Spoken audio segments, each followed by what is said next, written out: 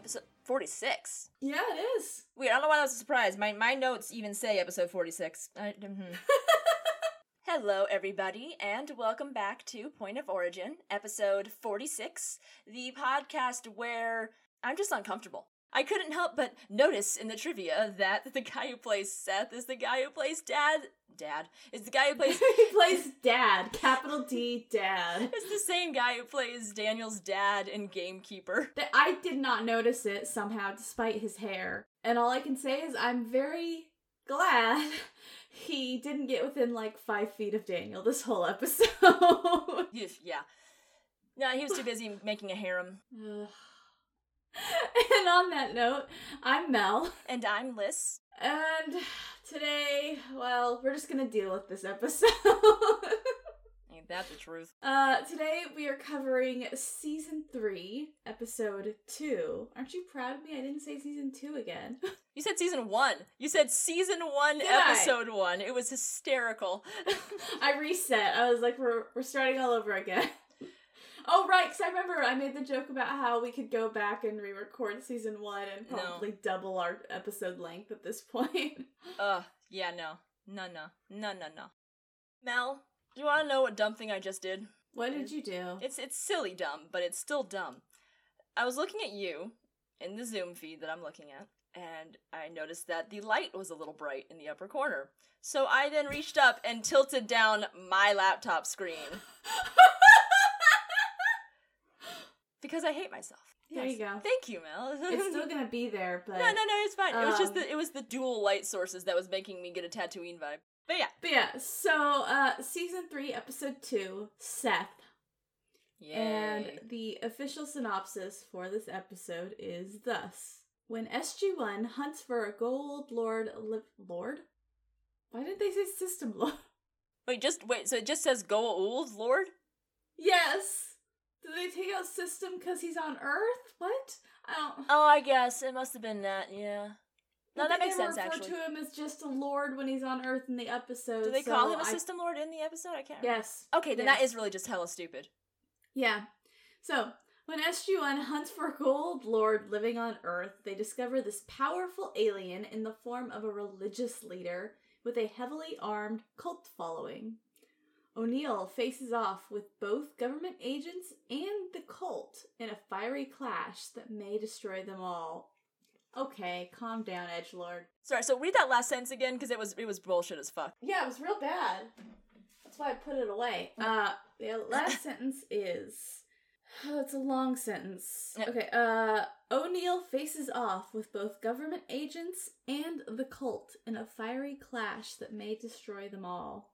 I mean, not really. No, it's wildly inaccurate, but I guess it's better than saying, and then we do some uncomfortable PG sex harem shit that is gross and awful. Yeah, Twitch. That's all I got for that. It's just Twitch. Also, by the way, I don't think they did research on who Seth was, because I was going to leave it up to you to tell me anything about Seth, but you told me you didn't take any notes this week because you hate this episode. So I'm doing some quick, hasty reading in the background, and I don't think they did much reading on Seth. Well, here's the thing. Oh, never mind. One of his children is literally called So... Hold up. I do want to explain something here for you. Yeah. It actually goes in well to introing this episode, talking about it. So this episode was directed by William Corcoran. The guy that only did 3 episodes in this show. But yeah, so it's directed by that guy, which... See ya. There was nothing especially great about this episode anyway. I actually made a note about how much I hate the directing in this episode, mostly just because it's a piece of a shitty puzzle, so. Yeah. But here's the final piece of the shitty puzzle, and an answer to your, I don't think they did much research on Seth. It's written by Jonathan Glassner. Oh, non-research man. Yes, the man who does no research. He really confirmed himself here to the point to where he decided to have the characters also have the no thoughts brain empty approach to planning that he does, apparently.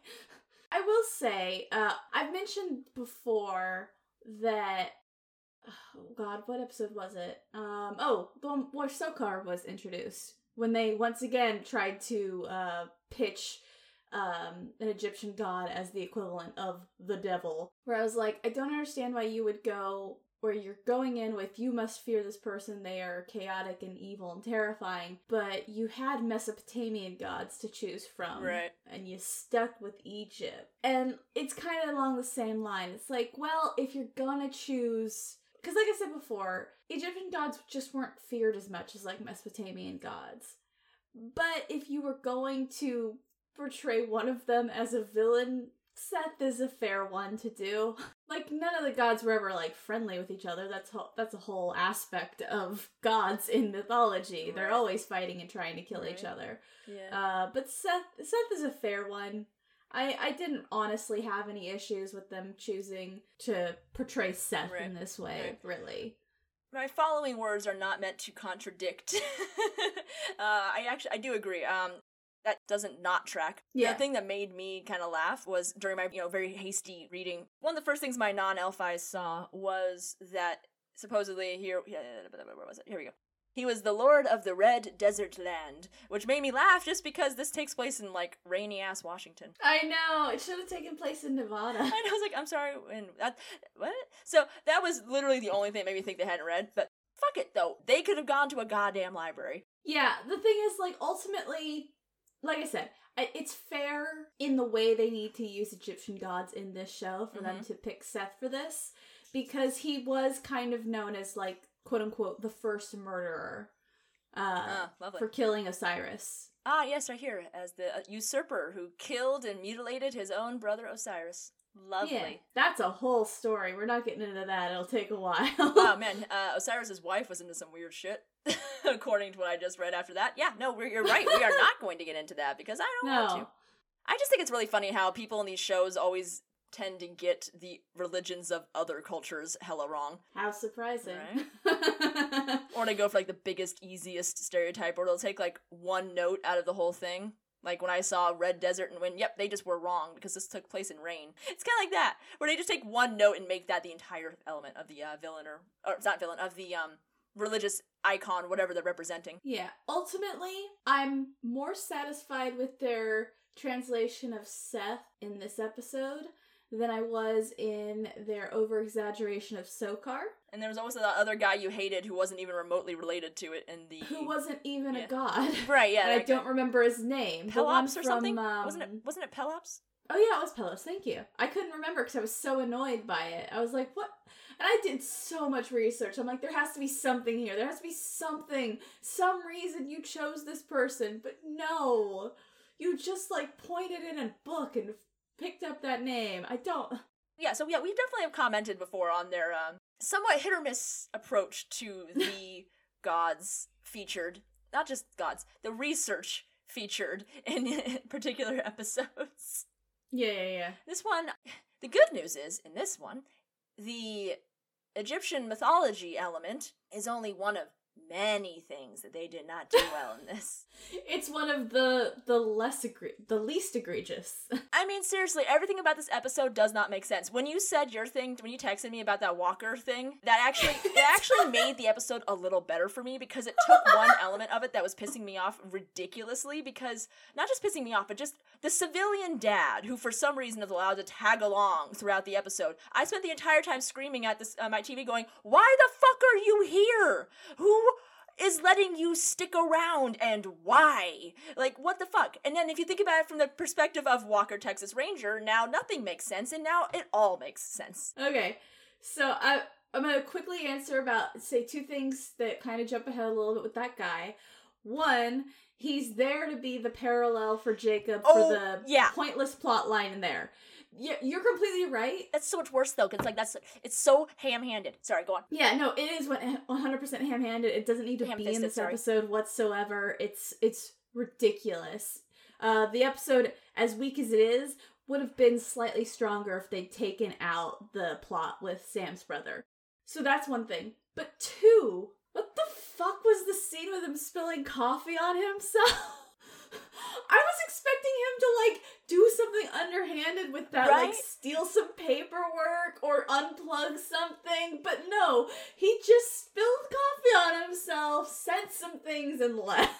I misspoke. It's not ham-handed. It's ham-fisted or heavy-handed Ham-fisted. because whatever. But that episode is filled with ham-fisted moments, and that one, I think, was their attempt at a red herring kind of moment. Like, ooh, maybe he's a bad guy. Like, maybe the reason why he's here is because it's all for, you know, a nefarious reason. And then they can go, psych, at the end. And it's like, look, that's good writing.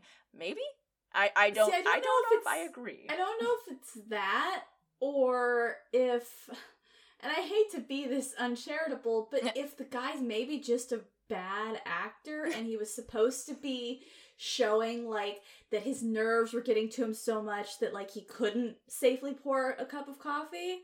Oh, that could track. The way it was portrayed on the screen, it looked like he purposely poured coffee on his hand. It did look purposeful to me. Yeah, that's why because my first thought was also nefarious. The actor did purposefully pour coffee onto his hand. But I feel like, unless there was other plot there that they pulled out for time, where he was trying to do stuff, I feel like it's just the guy wasn't good at portraying nerves made him spill this coffee. I mean, that really tracks. I could see either one. Honestly, I'm looking at the fork in the road that they are, and I can't decide because they both are so bad. Yeah, they're both so plausibly bad that I can't. They both fit. So my third and final point is to explain to the listeners who do not get my text. While I was in the middle of watching this episode, I texted Liz to say, this feels more like a Walker Texas Ranger episode than a Stargate episode.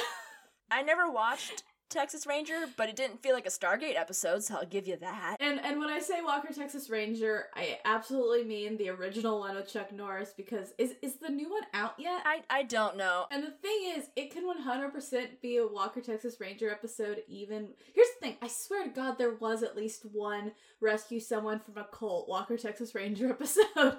But it also, even with the elements of the, like, alien god with magic powers, it's still a Walker Texas Ranger episode. Walker Texas Ranger went off the rails down the line. Apparently it has started. Okay. The new one has started. Well, I'm not gonna watch it because the first one was bad, so I don't know why you started doing it again. If you want to watch something from that era, watch Martial Law. Martial Law is very good with Sammo Hung. I love Martial Law. I watched Star Trek. I watched Star Trek too. Star Trek was the thing I watched with my dad that I did enjoy. For a good chunk of my childhood, I was only allowed to watch 2 hours of TV a week, so I had to be very careful what I was allowed to watch. And Star Trek took up 1/2 of that allotted time every week. I watched TV Land the rest of the time. Thanks to my dad, I saw Walker Texas Ranger, I saw Hogan's Heroes, I saw Hogan's Star Heroes, Trek. yeah. Hogan's Heroes was so good. But yeah, my parents were always huge Trekkies, so Star Trek just took up my time. There's a lot of it. Alright, as much as we don't want to talk about this episode, we gotta... Yeah, we always do this. Okay. So... This is one of the few times I'm going to say this about this episode, but this note isn't a bad note. It's just an odd note, I guess, but it's odd to me that it took until season 3 to finally hit on a leftover Go Old storyline. Yeah. I mean... It's not bad, just interesting. Hathor was technically left on Earth. True, that is a very valid point that I completely glossed over, but what I meant, I guess, is more we like literally just had Hathor last week. We touched on how it's, like, funny that there aren't, like, any skeletons or things. Like, aside from, like, that one thing they found in Egypt, there haven't been others, you know? There haven't been any things brought up till now that really emphasize a presence left behind after that rebellion. And Hathor, while I did forget about her, still doesn't technically count because she was asleep for that whole time. Again, still having forgot Hathor. Still having forgotten. I'm not trying to correct the record after. But with Seth, I was going under the impression of, like, the fact that he was active the whole time. Still doing his go old thing and not in the sleeping format. The good news is they did it early enough still that this is one of those kinds of storylines that if you do it later, the longer you wait, the more dumb it is that it has gone on. Because it's like you should have fucking noticed by now. Yeah, exactly, yeah. So season 3, I guess, was exactly that moment of, if this was an idea pitched for the first time by season 3 writers, I can imagine... So they knew they had to get it out there now. I can imagine that conversation went something along the lines of, okay, but if we're doing it, it's gotta be like episode 2. Yeah. Because any longer, and this becomes a bit of an issue, because now we have, like, the Tok'ra involved, for example, with Selmag and everything, and there's all these extra elements that, if... Actually, you know, I think I just answered my own question. Maybe that's why they waited till season 3, is they wanted to get the Tok'ra line established more.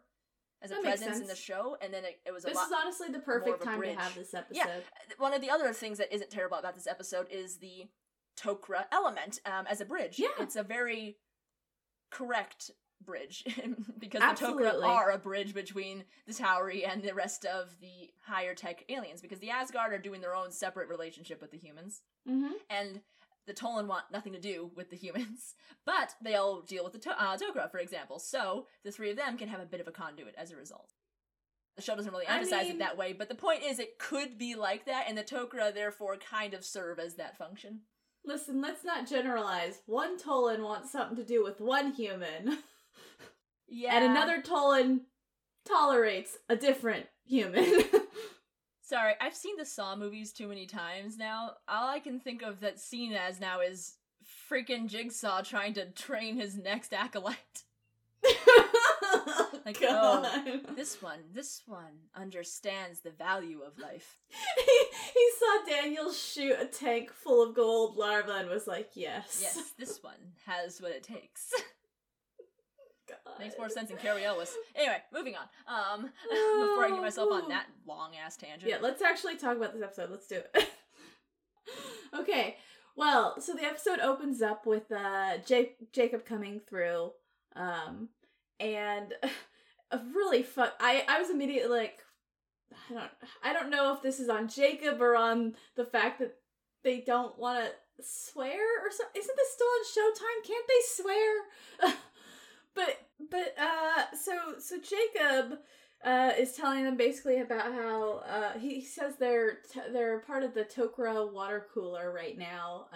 Everyone at the Tok'ra is talking about them. Yeah, no, they were still on Showtime. Continue. Mhm. Yeah, so I don't understand why he says for kicking some major Hathor behind. Right, but then that just happened last episode. It's like, why can't you? Why does he say behind instead of ass? Oh, see, that actually makes sense to me, just based on the tiny bits we've gotten from about Jacob's character. For example, Sam says "Holy Hannah" because Jacob says "Holy and he Hannah." does too at some point. Yeah. Okay, fine, fair. I did say I was like, I don't know if this is on Jacob or on why aren't they letting him swear? But if you're right, he does do the Holy Hannah thing as well. So maybe there's just a rule in that family that there's no swearing. Yeah. It just So it sounded so family. awkward. It sounded like I was like, it is the human talking right now, right? Not Selmac. I just figured it was more of that older gentleman guy, not guy, just No, yeah, that the works. older gentleman type. And I say gentleman as in, he doesn't speak like that. Oh my god. Vulgarity, there it is. Jesus Christ. Yeah, so he's a non-vulgar man, so I bet he probably considers ass to be vulgar in that situation, based on how he was probably raised or whatever. And that's literally Sure. all based solely on Holy Hannah. I buy it. No, I accept it. But he basically says, hey, I need your guys' help to hunt for some gold. And they're like, all right. And then we get like I think that's when the intro cuts, right? The opening intro. And then the next thing we get, we're at the briefing room. And he pulls out this little disc and puts it on the table. And a little hologram comes out. And this is actually one of my favorite moments in this episode. I like this for a couple reasons. One, Sam and Daniel both get excited about this, but for explicitly different reasons. As And I is the love usual it them, because and I love Sam's like, wow, it's amazing. It's a holographic image without the blah, blah, blah. I'm not getting into the tech. I have the transcripts up, but I'm not, here we go. What does she say? Projected hologram with no silver halide coated plates, no photopolymer film, no. And then Daniel's like, no, I think it's cool because this is a family tree of the System Lords. What I love is that I'll never remember what my original impression of this scene was, because as a kid, maybe I would have been able to see Sam's point of view a little better. But much like today, like literally today, when I watch TV and I'll see an episode of a show or something where somebody's supposed to be standing out for wearing a mask. And it'll take me a few scenes before I'm like, oh, right, that's aberrant behavior. Because, of the landscape right now. So, much like how that's affecting filter-wise for me, TV, time is a filter for me here. The technology. I know we don't use holograms like this in real life or anything, but they're literally everywhere these days on TV. Oh, yeah. TV, movies, bleh. It's not hard to do anymore as a CGI effect. So it's just kind of the go-to. It's the sky beam of explaining. Oh, yeah. And while I'm not really complaining about it, honestly, because I mean, I'm real fucking easy on that kind of shit, where I see a hologram and I don't even begin to question how it's there or why it's there. I just go, pretty colors. So I'm watching her go through all that, and I'm sitting there going like, blink, blink. Huh, I wonder what it was like for me as a kid. I wonder if I was also like, cool, that's new. Whoa. I just thought it was a good, a very strong portrayal of the two of them and their two nerdy interests. They were both excited about their field. No, they were back in their twin groove. Yeah, their little chaos twin groove. But he points out, like, he's like listing a couple of the different gold they've run into before that are on it. And then he points out that Satesh is, the symbol for Satesh is oscillating. And I don't know why it is. I know it's to call attention to it. I didn't get it either. That went over my head. I also didn't care, so... The only thing I can think is that it's oscillating because the Tok'ra are unaware of Seth's, current status. But that's not what family trees are for. So I don't know. Well, they can be.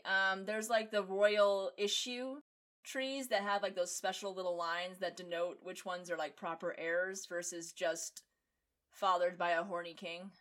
And stuff like that. I don't know if they're like a proper thing though, or if like one's just made after the fact for those biographies that I was reading. So but I know like that type of graphic exists, so maybe that's what they were it's a reach. It's a reach that I'm doing here. So I'm not saying it's a thing, but yeah, that's the thing. Like I understand entirely the mechanical reason for it in the narrative. Yeah. Or not in the narrative, in the story construction, why it's happening. It's so we can call attention to Seth's name and start talking about him. Right. But they don't actually explain why it's oscillating in the episode for narrative reasons. So I'm sitting here going, why? Yeah, I guess my conclusion was that it was oscillating because someone was making it oscillate. So maybe this had belonged to somebody, and this was their way of going, this is what you need to look at. But then they don't explain why. So, but also I didn't care, so I didn't think about the why. My joke answer is the Tok'ra who set this hologram up was like, let's make them ask questions about Seth themselves by making this oscillate. Otherwise known as the show writer didn't know. The show writer wanted the thing to happen, and so all of a sudden the thing happened. Yeah, exactly. But yeah, so then they start talking about Seth, Satesh, Seti, Setek. I don't like Seti being in there, because I like Seti. But Daniel starts doing his little speech about he's the Egyptian god of chaos, hostility, and then because we need to be really dramatic about this, just like they were last time with Sokar, outright evil. I don't understand, like, when they're trying to paint him as terrifying, why wouldn't they bring up that he's the first murderer? That's an actual mythological element to his story. Okay. But instead you just exaggerate his... This is bullshit. But the first thing that came to mind was, the show was aimed towards a Western audience, so I'm guessing they were thinking Cain and Abel. Oh, no! Yes! Okay, as soon as you said Western audience, I was like, why would that matter? And then I sat there, and it took me a good, like, as you were talking, my brain was ticking through, and it took me a good, 5 seconds to go, oh, right, the Bible! This moment is the perfect snapshot of who I am as a person. Yeah, just forgot what the Bible was. It took me a good 30 seconds to remember the Bible. And, that famous story in it about the first murderer. Oh, that's so good. Oh my god. Yeah, okay, fair enough. Okay. Pop quiz, Mel. Which brother killed which brother? Who killed whom? Oh shit. You can do this. I have faith in you. Do you really? Did Cain kill Abel? Yeah, good job! Ah, yeah, You know how you can remember it? Because he was marked by God to walk for eternity with the shame of what he had done.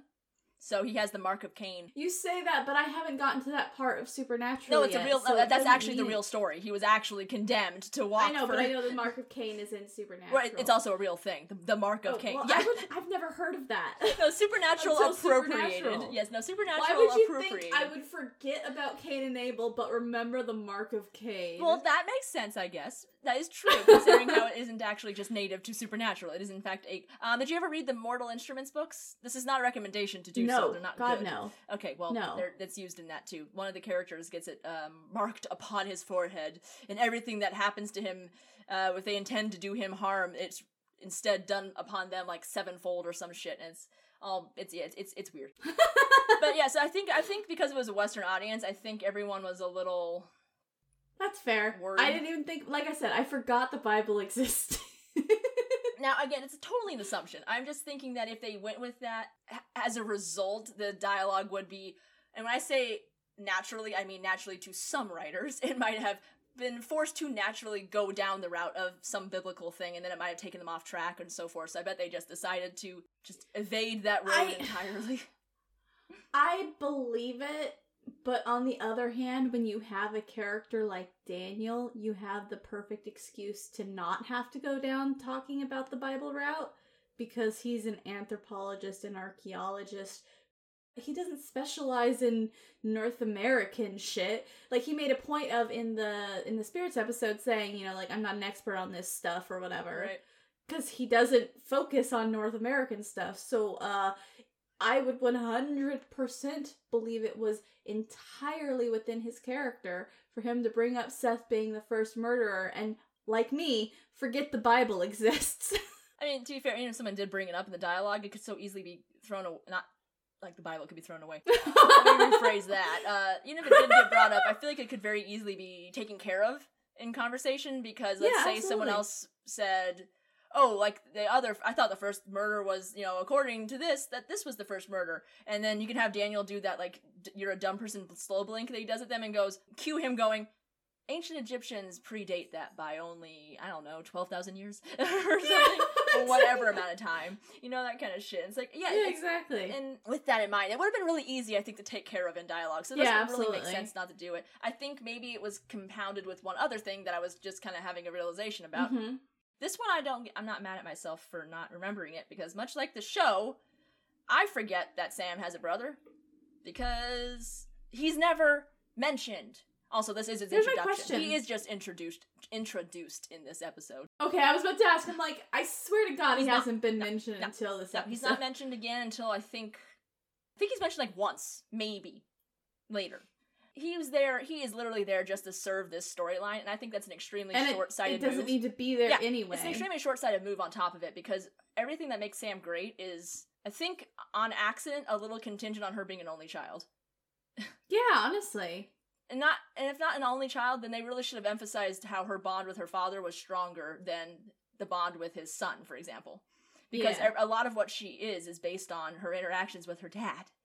Mm-hmm. You know, a lot of who we are is shaped upon our childhoods and shit. Yeah, I don't buy her as having a brother. It's because the show didn't intend for her to have one. Some asshole in season 3 went, oh, you know what'd be funny is if we added this extra storyline with the brother. Ho ho. It's really weird. So by some asshole, you mean Jonathan Glass? Yes, in this case. But yeah, I mean, it's a weird element to have randomly brought in for this, especially since they have no intention of going anywhere with it ever again in the show. So that's just dumb. Yeah. Sam and Jacob's relationship, I think this takes away from it a little in its build-up, conception, everything. It's all haphazard as fuck, and I hate it. But anyway, the whole thing is she has a brother, and that's emphasized by its introduction in this episode. So maybe if they had brought up that, somehow it would be a weird accidental connection for audiences. Maybe they'd think that this episode's gonna focus on Sam trying to kill her brother or something. I mean, who knows? Honestly, maybe that could have been an episode. That would have been better than this one. Yeah. Somebody, I think, had this idea of what's an element we can add that makes a connection between the characters and the story. And for some reason, despite the fact that Sam and Jacob have already stood firm as a story object, holder, guide person, everything, it's been fine up until now.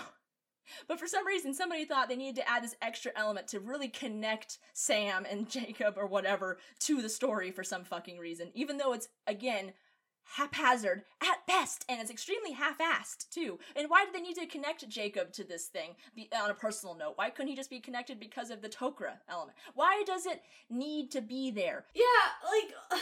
He's here because it's a Tok'ra concern, and he's a liaison between them. He doesn't have to be here for anything else. Yeah, exactly! And speaking of, there's been times where Jacob's talked to Sam, and they've talked about, like, oh, you're not just here to see me, or whatever. I think it was, like, the only other time he's come through. They may have had some kind of similar interaction where it was like, hey, it's really good to see you for the first time since you went off and became joined. And what's just not even killing me here, what's slaughtering me, is during any of those conversations, it would have been interesting if she had brought up her brother. Or he had brought up the other child that he left behind on this planet. But now this stilted dialogue is mimicking earlier scenes while somehow completely introducing a topic that has coincidentally up until now just been not on either of their minds. Honestly, maybe that brother's better off without them, because clearly neither one of them gives him any split-second thoughts until it's absolutely necessary. Right? Hasn't been brought up at all until now. Actually, you know what? There it is. Fine, That's what it is. That's my headcanon. Sam has a slightly bad element to her, and that's she's like her dad, and he's an asshole about his kids. So I guess she doesn't give a shit about her brother that much. Fair enough. But yeah, so Jacob explains to the team that they don't know where Satesh is right now. They keep track of like all the system lords, but they lost track of Satesh way back when the uprising in Egypt happened and Ra was kicked out from Earth. And that's where the team goes, wait, so you think he's still here? And they're like, yeah, we think so, and we want your help to find him. Which I love also. The Tok'ra have been allianced with them for, what, at least 6 months at this point, right? I know, I said alliance, and I'm like, whatever, I don't care. They've been teamed up with... Why now? What? Did someone just, like, look at their cold cases and go, oh, fuck, Seth is still on her? Just randomly? Hey, guys, Someone got in trouble and was sent to the archive room to clean up as punishment. And they stumbled across the cold case on Seth and went, is this anything, guys? I was gonna make a dumb joke like, hey guys, I know we're stuck in a centuries-long war against our brethren, but do you mind if we take a week and just dig through some of the old files? Because I'm just feeling kind of tired. But then, no, you said that, and that makes even more joke sense than anything else. But yeah, seriously. Love when my jokes make sense. If you think he was left behind, what brought this to your attention? Like, if he's been floating under the radar this successfully the entire... Oh, and by the way, I love how, of course, he just happens to be in the U.S. The continental northern United States. He just happens to be within, what is that, like a couple-hour flight? Yeah. I mean... it's not even that, because, like... It was in the Pacific Northwest, right? Because I do remember going, hey, that's our area. It was just right next to Seattle. Yeah, so it's basically us. It's basically where we are. Yeah. Seth is out here somewhere. We are smack dab in the middle of that area that's loosely conglomerated around Seattle, and is filled with either pure city or just nothing for miles. Yeah, I was kind of like, hey, rude, why do you think we'd let Seth be here? Yeah. But then... Maybe, you know what, maybe they went with Washington because, I think they went with Washington because it's really close to Vancouver, so it's very easy to fake the same foliage. I'm an idiot. I did not even think about that a little bit until you said that, they went for Pacific Northwest because that's where Vancouver is. It's in the Pacific Northwest. Because that's where they're filming. It's just slightly and north. Vancouver's like an hour and a half away. That's a lie. It's like 3 hours. Yeah, because that's the thing. They can get away with, filming in Pacific Northwest forests on alien planets. But when we gotta pretend to be on Earth, and we're filming in a Pacific Northwest forest, we might as well say we're in the Pacific Northwest. Yeah. Back when people used to be able to travel the borders, I used to drive up to Vancouver on a regular basis. So this is a pretty quick drive. This must have been really easy for them. Absolutely. I cannot believe how... I'm just really mad at how much this went over my head, Mel. I just had to extra emphasize that one more time. In your defense, I didn't realize it until I was saying it. But the other thing, what I was originally going to say before, as I was talking, I realized, oh, it's because it's in the Pacific Northwest that they're filming, is that it's a commonly known thing. Here's the thing. Living here, I can tell you it doesn't rain nearly as much as people like to joke about it raining up here. No, it only rains about 87% of the time. Yeah, instead of 95. Yes. But because of that, because people don't see the sun as much, it could be easier for a cult leader to nab some people just because of like the seasonal affective disorder and that sort of thing. People would be slightly easier target in some cases. I'm not saying this is like I would buy it, especially with the woods and everything. I buy it. You know why you'd buy it is because, much like my mother, you're from California, and the one thing I never hear Californian people not talk about is seasonal affective disorder. That's because we are bathed in sunlight, right. And I was for 25 years. Here's the thing, up until the quarantine hit, I don't think I was really bothered by it either moving up here. Right. Because I didn't, spend a lot of time out in the sun when I could avoid it back in California either. But, it's been rough this year. But yeah, I'm just sitting there doing my eyebrow the whole time you're saying that, because for people like me who were born and raised in this area, we're sitting here going, it's rain. No, it's not. Yeah, like I said, that's the thing. It's like I don't think that makes people more susceptible to cults. I mean, no.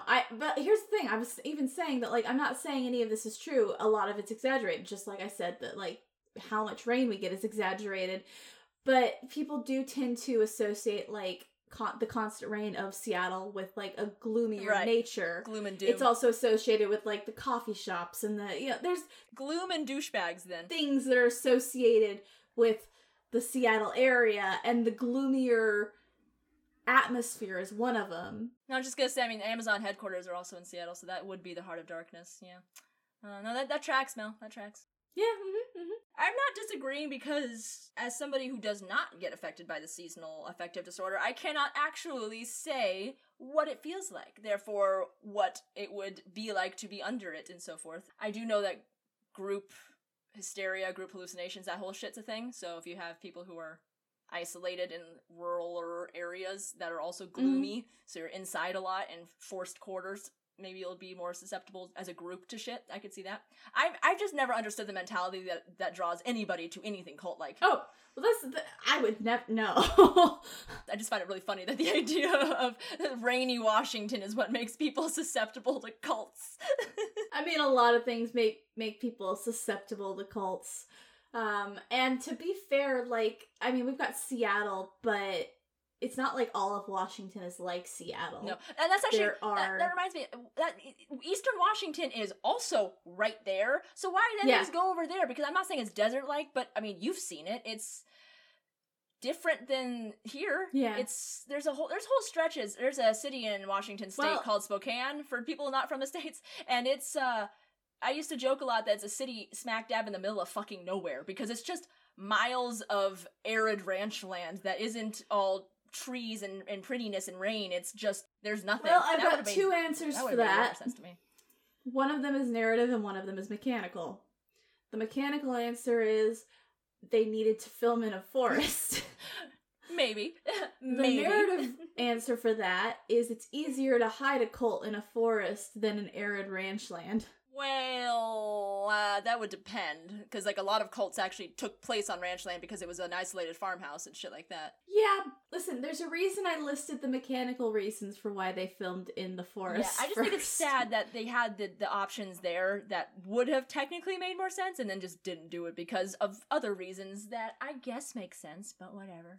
It's like, I buy it. I buy the setting. It's one of the only things I buy about this episode. Yeah. I want to trademark something for starting season 3. It would have been cool. Yeah, right? God. But yeah, so he's basically telling them that, hey, we need your help. We think he's on Earth here somewhere, and we came to you for help to find him. And Jack's, of course, like, so you want us to find one guy in 6 billion. And he happens to be in Seattle. Yeah, of course. I mean, why not just have him be in Denver then at that point? I mean, Jesus. Right. But yeah, so actually no, I'm sorry, this is when the opening credits happen. Yeah. So it was just a rough cut from the gate room to the briefing room before. It seemed like it would have been a better place for it, but whatever. No, this shows how much we hate this episode. I'm at the hour and 24 mark, and we're just now at the opening credits. I know. But yeah, so they're talking about, like, well, do you think he's still alive out here? And they're like, well, if he has a sarcophagus, sure. And Jacob's like, yeah, also if he keeps jumping hosts. Yeah, absolutely. Which, I don't know, maybe he did take Daniel's dad's body as a just made it worse, didn't I? Why are you helping Stargate impose daddy issues on me? I mean, Daniel didn't recognize him. Yeah, that's what I had going for me here. And then you made There you it go go. away because now I can picture it. Sorry. But yeah, so they're basically like, okay, well, you know, how are we gonna find him? And Daniel's like, well, I have some ideas. Daniel basically points out, and okay, here's the thing.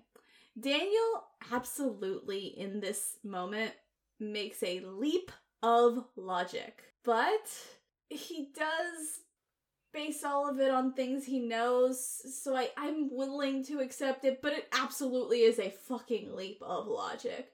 Where he's like, look, let's look at gold MOs. They like fake religions. So they like to be the leader of fake religions.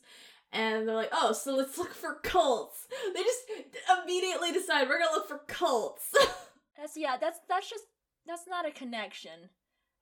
No. It's a wild leap of logic. We're looking for a gold who's been hiding on Earth. Well, they love their false religions. What you should have let's look at said cults. was something along these lines, which is still a much abbreviated. This could have still been a very abbreviated version of what would have actually been a very long conversation and search process, but this is closer to what it should have been. Well, we know they like to be worshipped, and we know they like to have near fanatical, if not fanatical, levels of loyalty in that worship. Okay, so we're gonna look for church types, or maybe cults? Yeah, cults! Let's look at some cults. And then they go through some of those types. I don't know when became a problem. They have to have been around for a while. I don't think quite yet.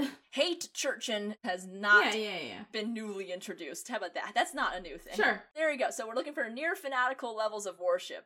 Okay, so hate churches or cults. All right, people, let's do this. And then you can have open credits, and then you can have the open credits end with them having finalized a somewhat search process. But they already had the opening credits. A montage then or something. Something to break the time. You hate montages. Yeah, but SG-1 doesn't, so... Well, I mean, all they do is they have a scene break, and then they come back, and Daniel's done his research. Wow, it really was just that lazy? Fine, stick with that lazy then. Just break it on the, okay, let's split up and do this then. But no! Yeah, no, it is 100% just Daniel making the leap. He's like, well, let's look at their MO. They like to get power through false religion. Let's look at cults. Or televangelists. I mean, come on. Yeah. I mean, ultimately, if you were going to draw a direct parallel between gold, cult leaders are a perfect match. Cult leaders install themselves as, like, actual gods in a lot of the cult religions, which is what the system lords are doing. See, this is why I don't get cults. Because I always just think of them as more like, I guess at the most prophet types, but less like god types. More just like, no, you don't get it. I'm just really awesome. You know, that kind of shit. I always just figured somebody saying sometimes they'll go the prophet line, but sometimes they just go the god line. I always forget that others go past that line to other levels of that crazy, because it's insanity. Who's also, if you're talking this? seed money, most cult leaders have their cult followers give them all of their belongings. Can have you write over your entire everything, your house, all your possessions sometimes. See, this right here, Mel, this is problematic for me because this episode revolves heavily around cult behavior, which we are allowed to dissect and even criticize in a general audience format without being offensive. But the parallels of it with organized religion, one of the many parallels that cults have with organized religions, and all of a sudden you're in a dangerous just territory, instantly going down a dangerous road. So I'm gonna say this: I'm just gonna leave it at that, actually, which is I still think it's obviously a leap. It's obviously a leap, and it's not like it's out of reason to go to cult leaders. It's just that's the thing. It's that missing step between yeah. A and B, as always with this show, which is always their issue. I don't know enough about all the cultures, religions of the world, but I feel like Daniel might. So why doesn't it's Glassner. I answered the question right here. I forgot. It's Glassner. He doesn't like research. So obviously the guy who in character would know some more and through research would just leap to cults. Also, they didn't have the time to do that half step between let's look at his MO and cult, because they had to shoehorn in Sam's heretofore never mentioned brother. For the people listening at home, she is shaking her head and saying nothing at all. It's called rage shaking. It's called just no. I hate that of all the C storylines to ever exist, this is the most annoying C storyline of them all. Yeah, so our cut through line of the scene cut so that Daniel could do his homework is Sam asking her dad why he's really here. And he's like, I'm here for the job and to see you and blah, blah, blah. And she's like, no, really, why are you here? And then they get into an elevator and Selmac takes over. And I don't know if it's because I was watching it on the TV this time instead of my computer or what, but was it just me or did Selmac's voice sound a little odd in this episode? What do you mean odd? Like, I don't know, the levels on the voice just sounded odd. Maybe because of the elevator? I don't know. I don't know. I remember going, what is wrong with the gold voice trip right now? It was probably nothing. I just was like, what's going on there? But Selmac takes over and goes, I made him come because he's being a little bitch about your brother. And cue Sam as well as the world going, what brother? Yeah, exactly. I have a brother? When did that happen? You know what? If you want to introduce a new brother, you know what you should have done is, turns out, Jacob's a philanderer. Like, ooh.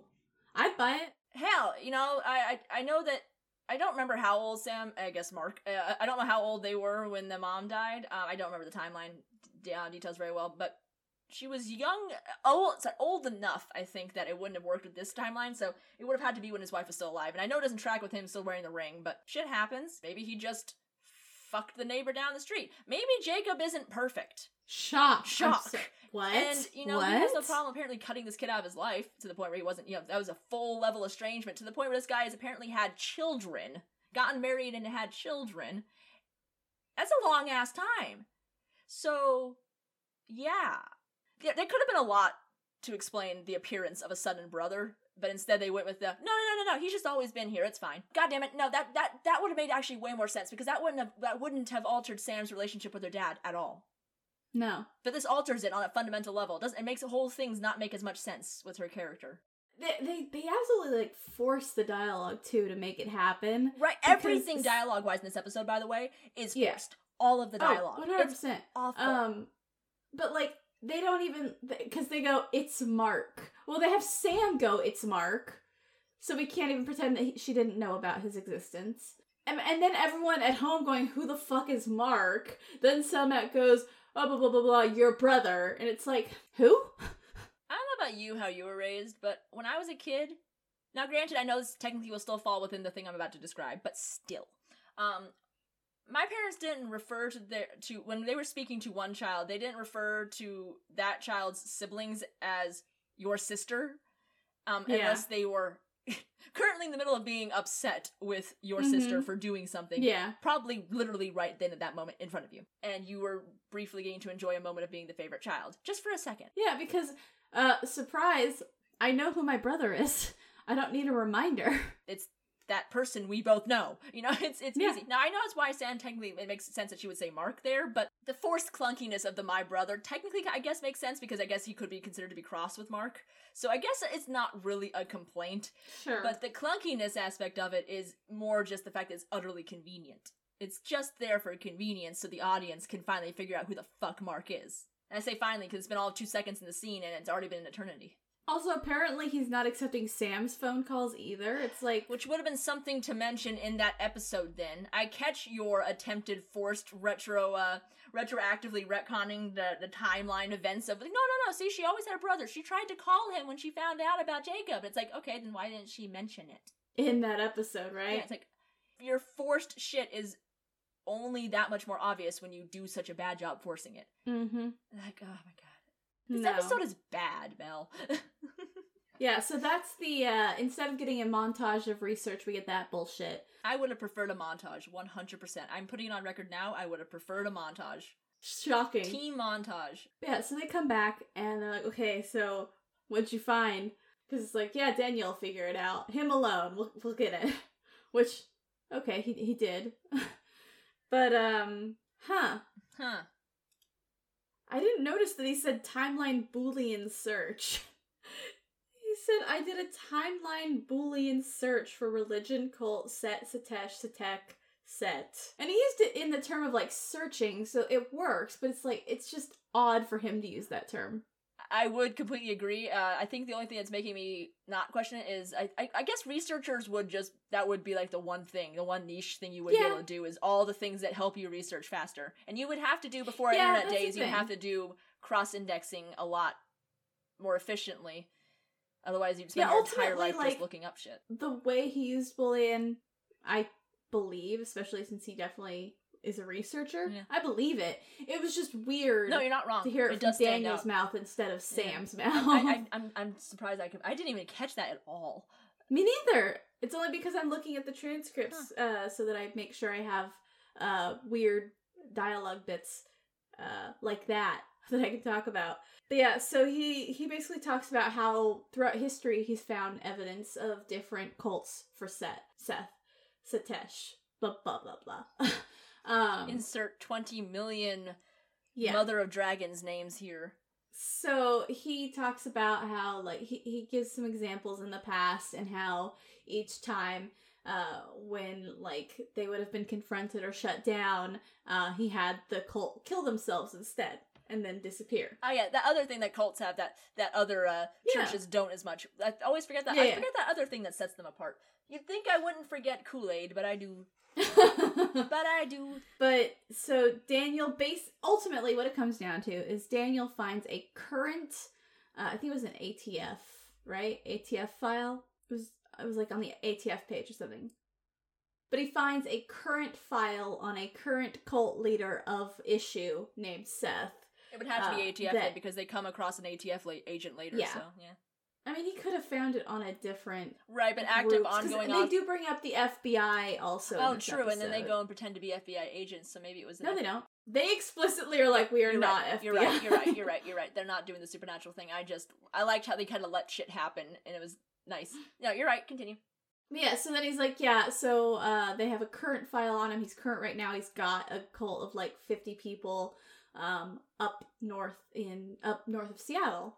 And they're like, okay, cool, let's go check this out, you know? Oh, and they're like, wait, how do we know for sure this is a Goa'uld?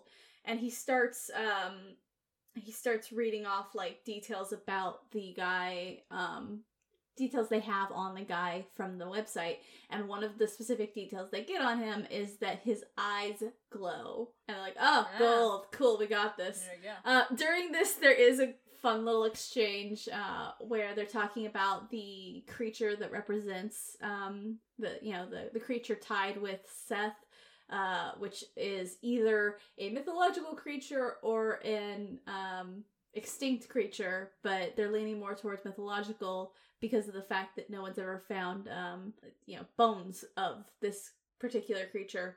And Teal'c's like, yes, there is a good Jaffa joke about this creature.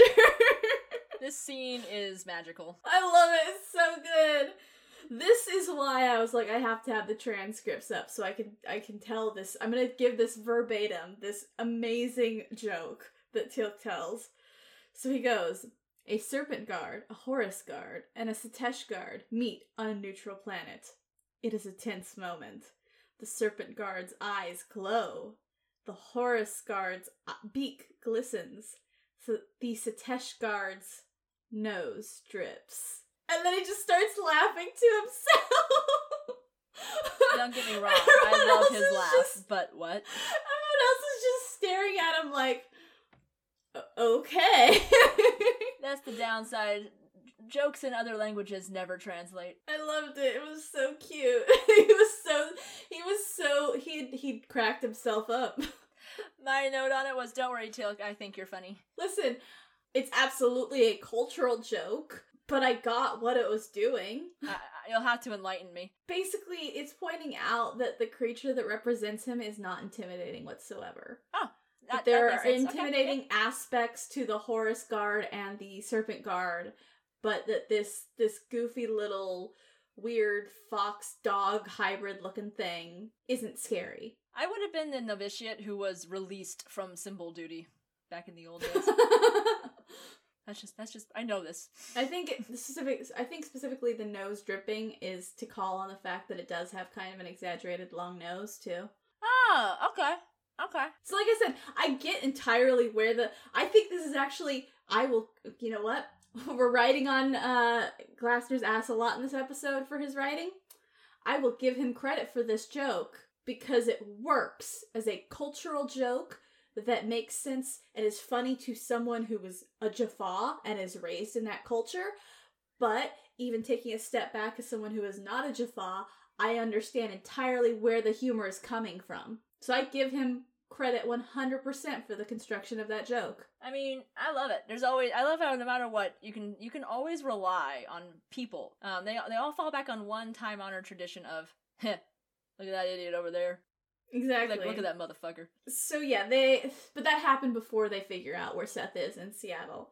But yeah, so then they're like, okay, well, this is a good lead. This is a very likely lead for who it is. I mean, so I love how first thought, best thought isn't what enters their mind at any point. Like, you're not gonna attempt to find other options at all. Well, they get confirmation bias almost as soon as they go to check it out, so. Yeah. But yeah, so we cut immediately to Seattle, where, or north of Seattle. It's just easier to say Seattle. I'm gonna bleep it, but I know exactly where it is. Oh. I mean, I know you lived in a different place when you lived up in that area, but honestly, only about an hour north of where you lived is a place called, and I hate it. It has this gigantic, ugly fucking billboard on it. You leave one city and you know you're out of its borders because the second you've left, you're in the other one, and there's a billboard right there to let you know because it's a picture of. Oh God.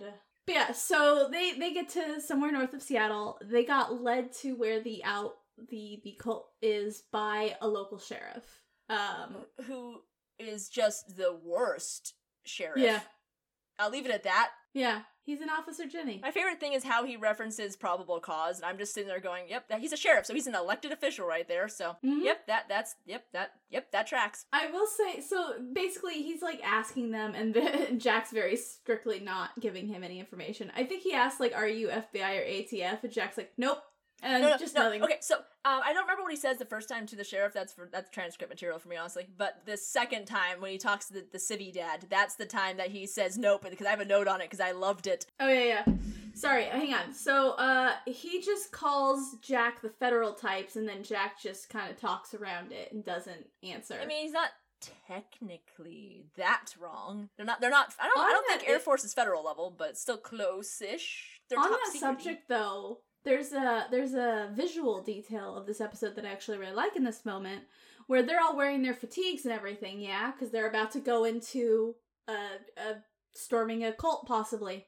All of their patches are covered. All signifying identifiers, all gone. I love it! Well, yeah, that's espionage 101, man. Absolutely, but I appreciate that Stargate remembered it. Yeah. And it was noticeable. I appreciated it. I appreciated that I could see it and go, oh yeah, that makes complete sense. Yeah. You're on American Earth soil right now. You don't want to call attention to what you're doing. Pretend you're the CIA. You're not supposed to be here operating on American soil, so you shouldn't be doing this. But yeah, so that guy's basically like, well, I can't do anything here. Have fun. Bye. And just leaves. And immediately, this man comes out from like the bushes. And then he's like, are you FBI or ATF? And Alright. Jack's just like, nope. Alright, what's the text I sent you? I felt like it was an accurate assessment of this. Here we go. This whole episode gets less focused in reality in an exponential fashion the longer it goes. Yeah, so he just basically comes out of a bush and goes, you people with the FBI? And Jack's just, nope. Who are you? I do love Jack. Yeah, I do love. He's he knows what he's about. He's done Black Ops. He knows. Don't even give a fake answer. They don't need it. Just say no. Just say no. Unlike the campaign against drugs, this will actually work. Yes. So he gets the guy to say like why he's here, and he's basically like, yeah, my son's in that camp, and I tried to hire someone at he basically comes to the decision, because Jack said no about being FBI, that they're like hired like someone else. He thinks that Jacob has a son also in there, and that Jacob hired these people as like third party, like, you know, deprogrammers is the word. Yeah, that he hired them to get his son out. And then he's like, hey, can you do me a favor, and if you see my son in there too, get him out as well. Go ahead. I have a lot to say here, but I'm not going to say all of it because reasons. The first thing I'm going to actually just sum up by putting the link in the show notes and leaving it at that, because it's deeply fraught. Yeah. It's, if there is something that can epitomize a good intention performed in the absolutely most worst 180 fashion, that would be deprogramming, I think. But I know that in the 90s there was a much more for some reason, I can't remember why, but there was, I guess, a surge of this kind of shit going on around then, because my mother told me some horror stories, and also on top of that, shows reference this kind of stuff, deprogrammers, casually. Mm-hmm. Now, what has held over from that time, though, is people just keep mentioning it casually as if it's not a harmful thing. But it just shows that no one's actually ever bothered to read a book about it ever. And it's like, please do. It's terrifying. Please do. Right. So that sucks. I like how the guy's just like, oh yeah, you guys deprogrammers? And I'm like, yes, that thing that once you have a word for it, it just sounds official and clinical, so now it doesn't matter. Yep. That's its own thing, and that literally is all I have to say on it, because much like the episode, the episode doesn't even use it as an actual thing anyway, so there's no point. But what I really hate is, of all the forcedness of this show, this is where it really starts to hammer fucking home, because this motherfucker, Civvy Dad, as I keep calling him, he walks up to motherfucking Jacob and just like out of literally fucking nowhere, and you have the transcript, you can vouch for this, says something along the lines of, oh yeah, and your son is in there too. You're the father. It's like, and you know this how? And I love how Sam doesn't do like a reaction in the background, like, how did you know? Like, there's nothing going on there that. Well, there's also the fact that his son is not right. in but there. what I mean by that is, there should have been a Sam moment there, because all he says is the father. So Sam is his kid too. Yeah, so exactly. Sam should have thought for at least a second. Especially since she's also unconcerned about her brother, apparently, most of the time. So it doesn't even slightly not track to me that she should have had a weird reaction there, and doesn't. I would have had a weird reaction there. It's almost as if she knew the line was coming. It's weird. And maybe because they didn't want to detract from it, because they wanted it to be a I flicked the microphone, I was going for the quotes here. A natural conclusion for Civvy Dad to come to with, like, I sense a father bond here. It's like, yeah, because my kid is literally 3 inches away from me. She's right here. She's standing right next to me. It's problematic all around for the dialogue. The literal word choices throughout it are just crap. But on top of that being weird, it's also fucking clunky as shit, because he just randomly walks up to him and goes, you're the father? No, my son isn't in there. And I'm like, why are you telling him this? What is this? Why are you also sensing the bond? Is your estranged son sense tingling or something? Like, how do you... The whole scene is ridiculous, and the dialogue, the more you re-listen to it, which I did like 4 times, the more you want to cry, because it is just distasteful in its level of bad. There's a good chance that Jacob's really forced no, my son isn't in there had to be added in, because maybe test audiences were confused after that first bit and were like, wait, is Mark in there? Because I, for a second, was like, wait, is he here because Mark's in the cult? Right, but that's what I mean, is that the whole thing doesn't make sense. It's by insistence of the writer or the director that it's forced in here. It doesn't have any place, not just because the guy shouldn't even be able to make this instantaneous connection somehow. But on top of that, why the fuck is close to the vest Jacob, who lies to his own daughter on a regular basis, mind you, randomly telling brand new to the situation, dude. Anything, much less not just a negative to this particular question, but also additional information layered in there. I mean, he doesn't even talk to his long-term friend, Hammond, with this much openness. No. So you can't even say it's because wild. he's a man and therefore... No, that's not it either, because he sees lots of men and he doesn't... No! It's just... Nope. It's not even forced. It's just bullshit. Reality takes a break for a couple of seconds for this entirely bizarre-ass scene to happen. And it's not even like... You'd think a fantastical scene would be the one that breaks me, but no, it's this one. It's this one that departs from reality for a few solid scenes of dialogue and interactions. And also, by the way, there's also another father in there who also, coincidentally, doesn't have much of a reaction, and that would be Jack. Like, they're bringing up sons here, and he's managing to remember... Teal'c is also a father. I also forgot about Teal'c being a dad because this Teal'c is such a episode bad didn't dad. forget about that, but it does There's go... two fathers, you're right. We'll get there. Yeah, we'll get but there. there you go. This scene sucks. I could honestly keep going, but fuck this bizarre, shitty scene. Because it broke bad. me. It literally broke me a little, Mel. So basically he's like, hey, would you take extra pay if you can get my son out as well? And Jack's like, listen, you help us, maybe we'll help you. Hey, because you might be Mercs. Can I give you some money to grab my son, a random strange person, to you and safely deliver him to me? I can trust you, right? Yeah, of course.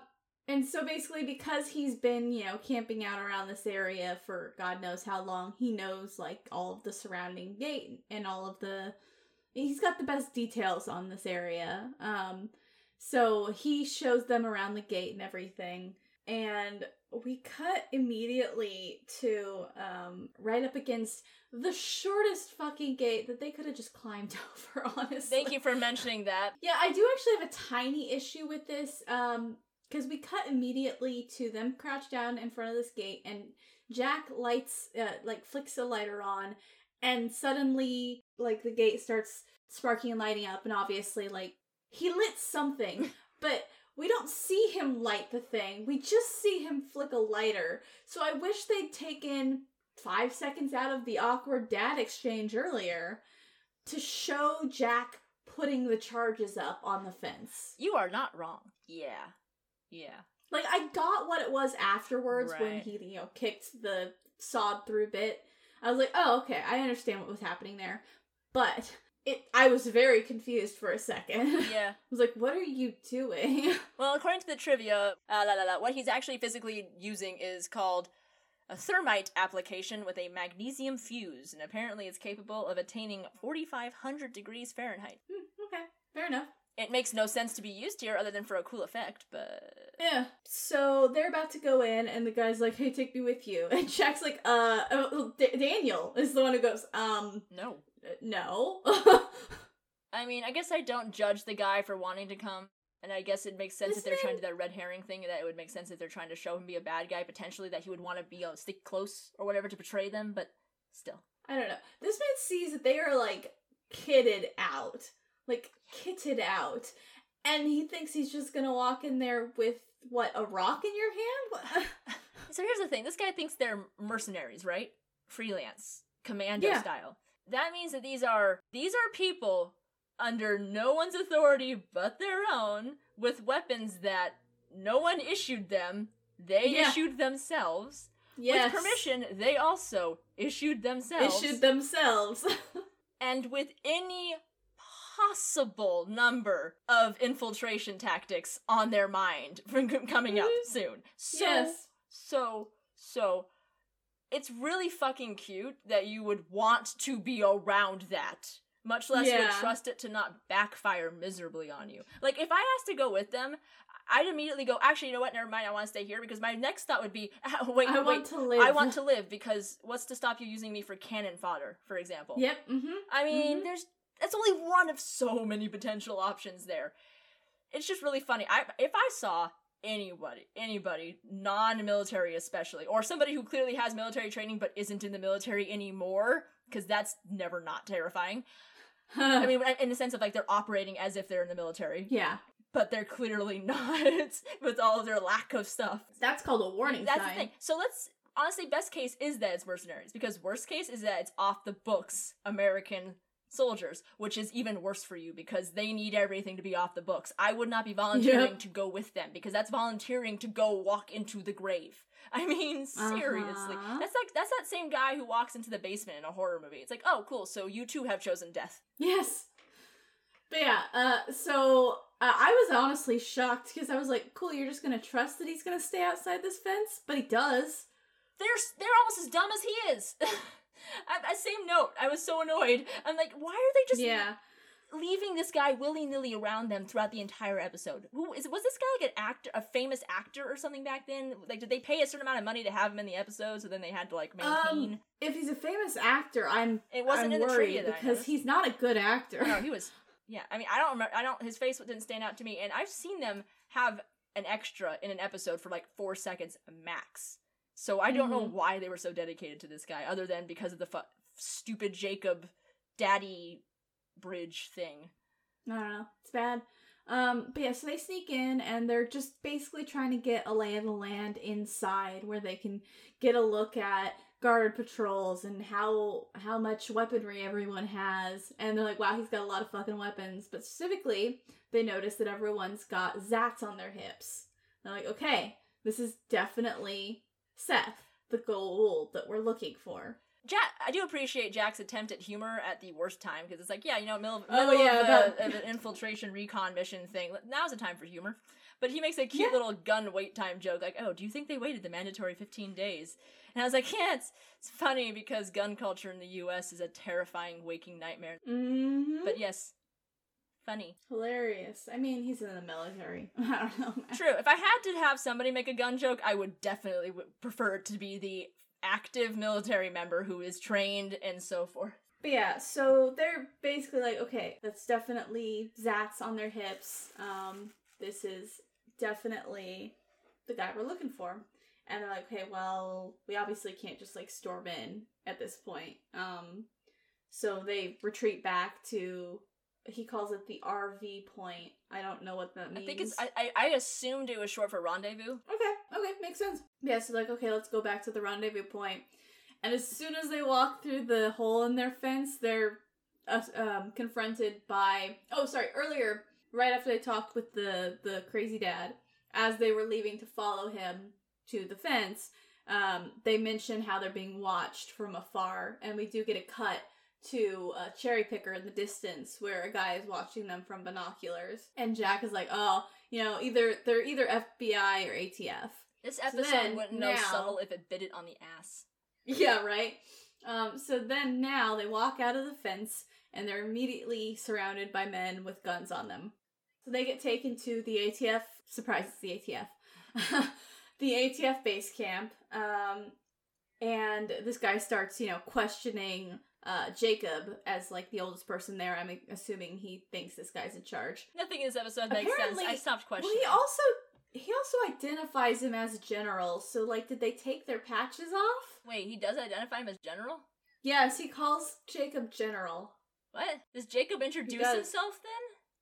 I don't know. Or they took off the identifying patches? Go back in the transcript a little.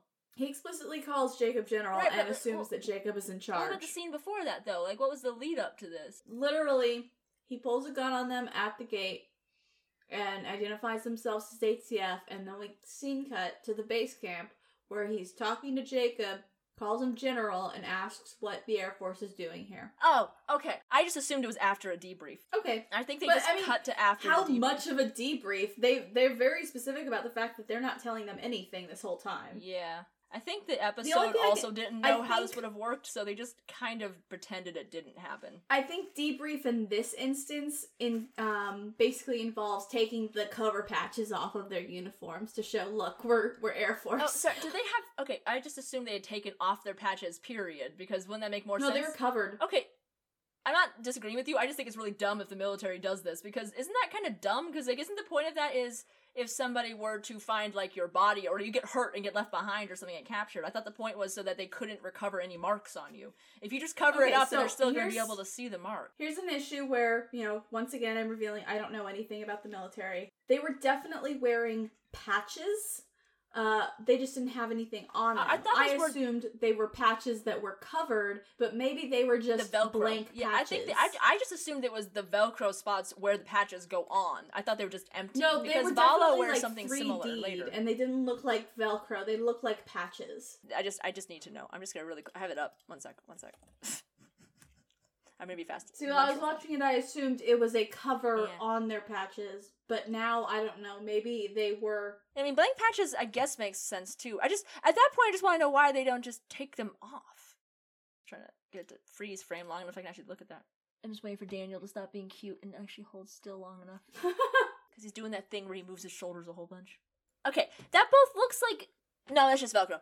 It's just the fuzzy Velcro part. It's just the fuzzy part without the hooks. Is it? It didn't look fuzzy at all. It's because it's really hard to tell. It's the, I don't know, maybe it's just something about the texture of it or whatever, but I can see why it looked like a patch as well, because it looks like where it's like slapped onto the uniform, where it's like the Velcro part is sewn on. I don't know what it is about the make, but it just, it looks like a patch. It doesn't look like the thing that holds the patch. Yeah, it looks like a patch, right? I could be wrong still. Like, I'm squinting, and it's blurry. I mean, ultimately, the effect is the same. Yeah. It doesn't matter. It doesn't matter. I wasn't trying to be right. I just wanted to know what the fuck was happening. Yeah, I think ultimately a debrief in this instance is them identifying themselves as Air Force and maybe giving their names. I don't know. But that guy knows that Jacob's a general and assumes that Jacob is in charge. So he keeps... This is actually another one of the small things about this episode I like. But I actually like that he sees the oldest person here, Jacob, and he knows he's a general. He assumes he's in charge of the operation. So he's asking Jacob all these questions, and Jack keeps answering him because Jack's the one in charge. But yeah, so it basically consists of him asking a lot of questions, and Jack every time going, classified, classified, classified. And then the ATF guy's like, I have the highest clearance. And he's like, no, you don't. If that were true, you would not be hearing me say the words, classified. Uh-huh. And yet... Classified. Classified. Well, yeah, so he says, I have top level clearance. And Jack goes, oh, not top enough. See, he absolutely assumes that Jacob is in charge because he still is ignoring Jack and tells Jacob, you have a rather insubordinate subordinate general. And this is where Jacob finally goes, I'm not in charge here. It's one of the few scenes of good construction. The only thing I don't like about it is something I just don't like about Jack, which is he's a bit of a dick sometimes for no reason other than because he can be. But I also like how here maybe it isn't just because he can be. I like the dynamic.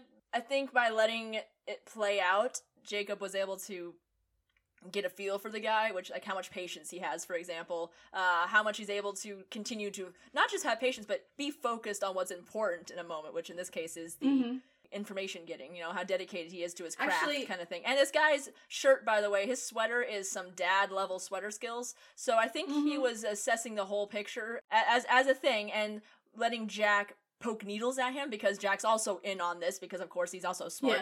Yeah. And as a team, the two of them had the unspoken ability to go, yeah, all right, this guy checks out, and then that's when they kind of start responding because that's when Jacob starts, this is much more in character when he starts volunteering information. Yeah. So this guy, there's actually another good little credit to the actors, and because this, I don't know, this seems like something that was definitely improv by Richard Dean Anderson. But this guy mentions that, like, this compound is owned by the cult. It's run by a guy named Seth Fargo. Fargough. And this, I think, has to be a Richard Dean Anderson improv, because immediately after he says that, Jack just mouths silently to Daniel, Fargo? Like, really? He went with that name? Improv made sense to me because that seems like a very natural chemistry moment between the two characters, which is something the actors would have on point by now. But yeah, so this guy's basically like, look, we have plans here. We're going to surround the cult and negotiate with them to get them to come out peacefully. And Daniel's like, no. But he specifically says, like, you have no idea what you're dealing with. And he's like, oh, and you do? And Daniel's like, yeah. Of all people, I do. Like, out of everyone, Daniel knows best, honestly. Yeah, but Daniel's used to being underestimated. Yeah, but he's like, oh, really? So why don't you tell me? And Jack's like, also classified. You remember that word I've been saying this whole classified? Here's the thing. If this ATF guy is there, that means that there's an ongoing investigation of some sort. And if the information they got about this Seth guy was information they got from that particular bureau of the government, then how did they not know about this ongoing investigation? And how come this episode didn't just happen differently, where they just skipped that bullshit recon scene, or not skipped it, just like did it differently, where they intro it as going to meet this ATF guy, do a little less dick wagging and a little more, hey, we're kind of commandeering a little bit, as in we need to get in there. Hey, you also want in, so work with us and we can do this. If you still want to have some, confrontation or whatever crap there. Because they wanted to introduce this weird Jacob has a son as well storyline. And then if you wanted to, you could move the recon scene until after that. Just switch these two scenes basically. And then the recon scene with forced introduction to Civvy Dad could happen. And at that point, Jacob's already at least talked to somebody else, so it's a little less out of left field that he's randomly espousing shit to a new rando. But that's just my 2 cents. This whole episode's pretty poorly constructed, to be honest. It seems like an episode that did not go through editing. It's odd. No. Like, it just feels very unrefined. It feels like an episode he had to write in a day. Yeah, it feels like Suicide Squad. When you find out that David Ayer wrote that in a weekend, it's like, I'm not surprised. Yeah, right? That makes sense. That is exactly what 2 days worth of effort will get you. And all of the songs that are placed heavy-handedly in the scenes, he was listening to on his phone while he was writing those scenes. Yeah, this episode is what we call a start. So yes, so he's basically like, look, you guys don't have jurisdiction here, so ultimately, I don't care how classified it is, we're in charge. And wouldn't the U.S. Marshals make more sense here than the ATF? Because the Marshals have jurisdiction well, I guess the ATF too as well. Never mind. I'll see myself out. Moving on.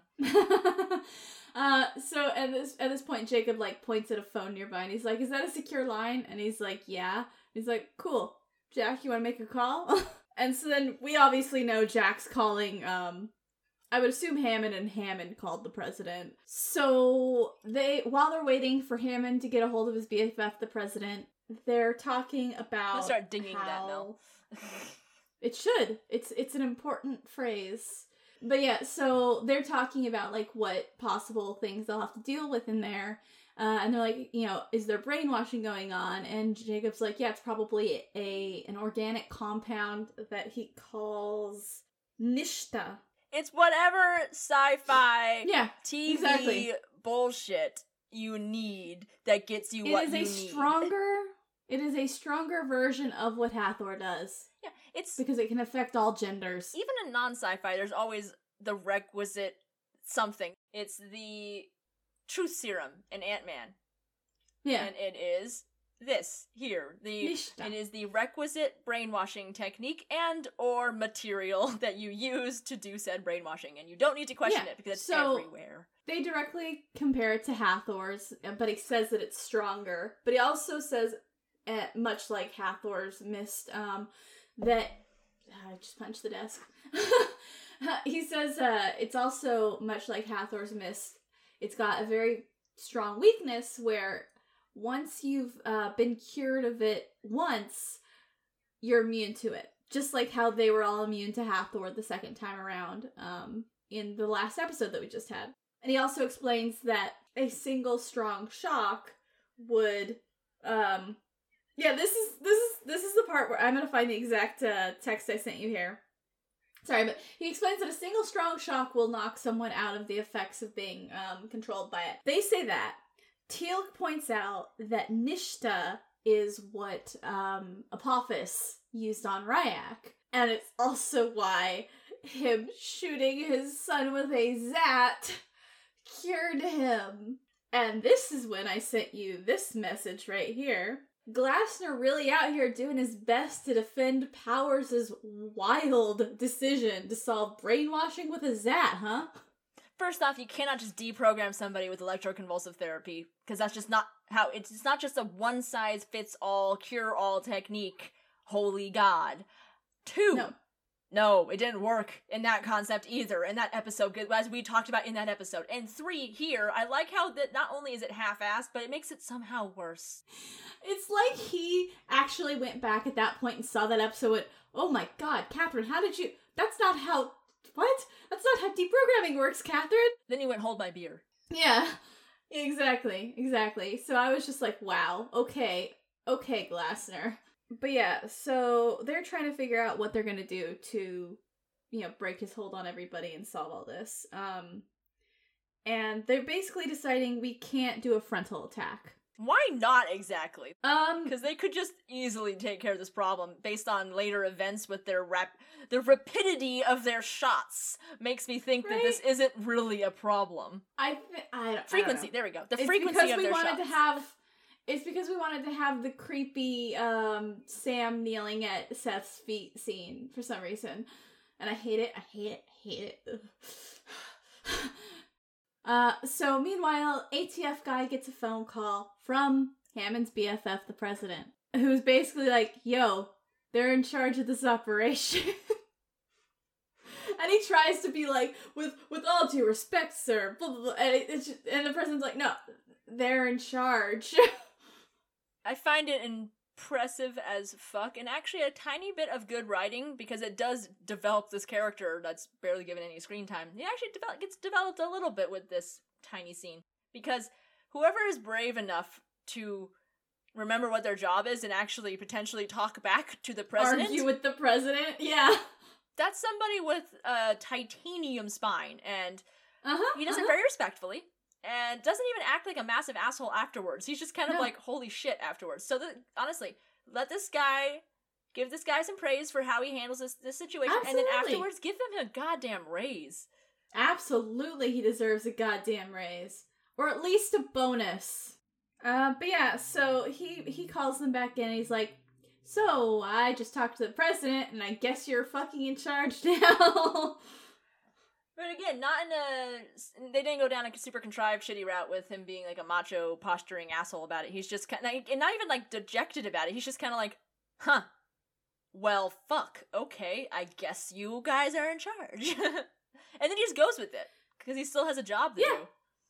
Yeah, and but he's even still like, come on, your team's so weird. You've got civilian scientists in it, and what's going on? Is there some sort of weird, like, technology or something? And then, so Jack's like, look, I'll throw you a bone. Just because he's like, he's giving him bullshit that he knows he'll accept, because it's absolutely the kind of Black Ops bullshit that they, pull under the covers anyway. Yeah. And it's something that, like, since he thinks he's being given a bone, he'll keep it to himself, you know? Like, oh, I got trusted with this information, Especially since he's basically said, okay, you guys are in charge. But he's like, he's gotten hold of some top secret technology that we don't want to fall into the public hands quite yet. And he's like, okay, that makes sense. I mean, he's not technically wrong. Yeah, sort of. He scatters some tiny bits of truth in there. Like, for example, if that closet full of Zats got out. Yeah, absolutely. He's not totally lying. He's just not saying it's an alien. So they basically decide that they're going to, so Daniel tells them that, if he's kept his MO, which has been his entire way of doing anything in this episode, he should have secret entrances, secret tunnels into the place somewhere. And Jack's like, there's a lot of ground to search here. He's like, well, we can use all the ATF team as well. They're still here. Might as well. So, they get everyone to search the ground around the compounds. But of course, despite the fact that Jack pointed out, there's a lot of ground out here. We need more legwork. Of course, SG-1 is the people to find the tunnel. They found the tunnel in, and they're like, okay, now what do we do with that tunnel in? And their big risk is if we go in there and get dosed, then we're fucking out of luck. And Jacob points out, he's like, oh, well, me and Teal'c wouldn't be affected by it, by the Nishta. And Sam points out, yeah, but he'd also be able to sense your gold, which is like, why wasn't Hathor able to sense the gold in the Tok'ra agent? last episode. But yeah, I just had a problem with that, where it's like, cool, did you forget about that last episode? Yeah, because here's the thing. I often will say, like, yeah, because the writers didn't know, or the writers forgot. Sometimes it isn't because they forgot. They knew. They just don't want you to know. So they're just going to pretend it's not real.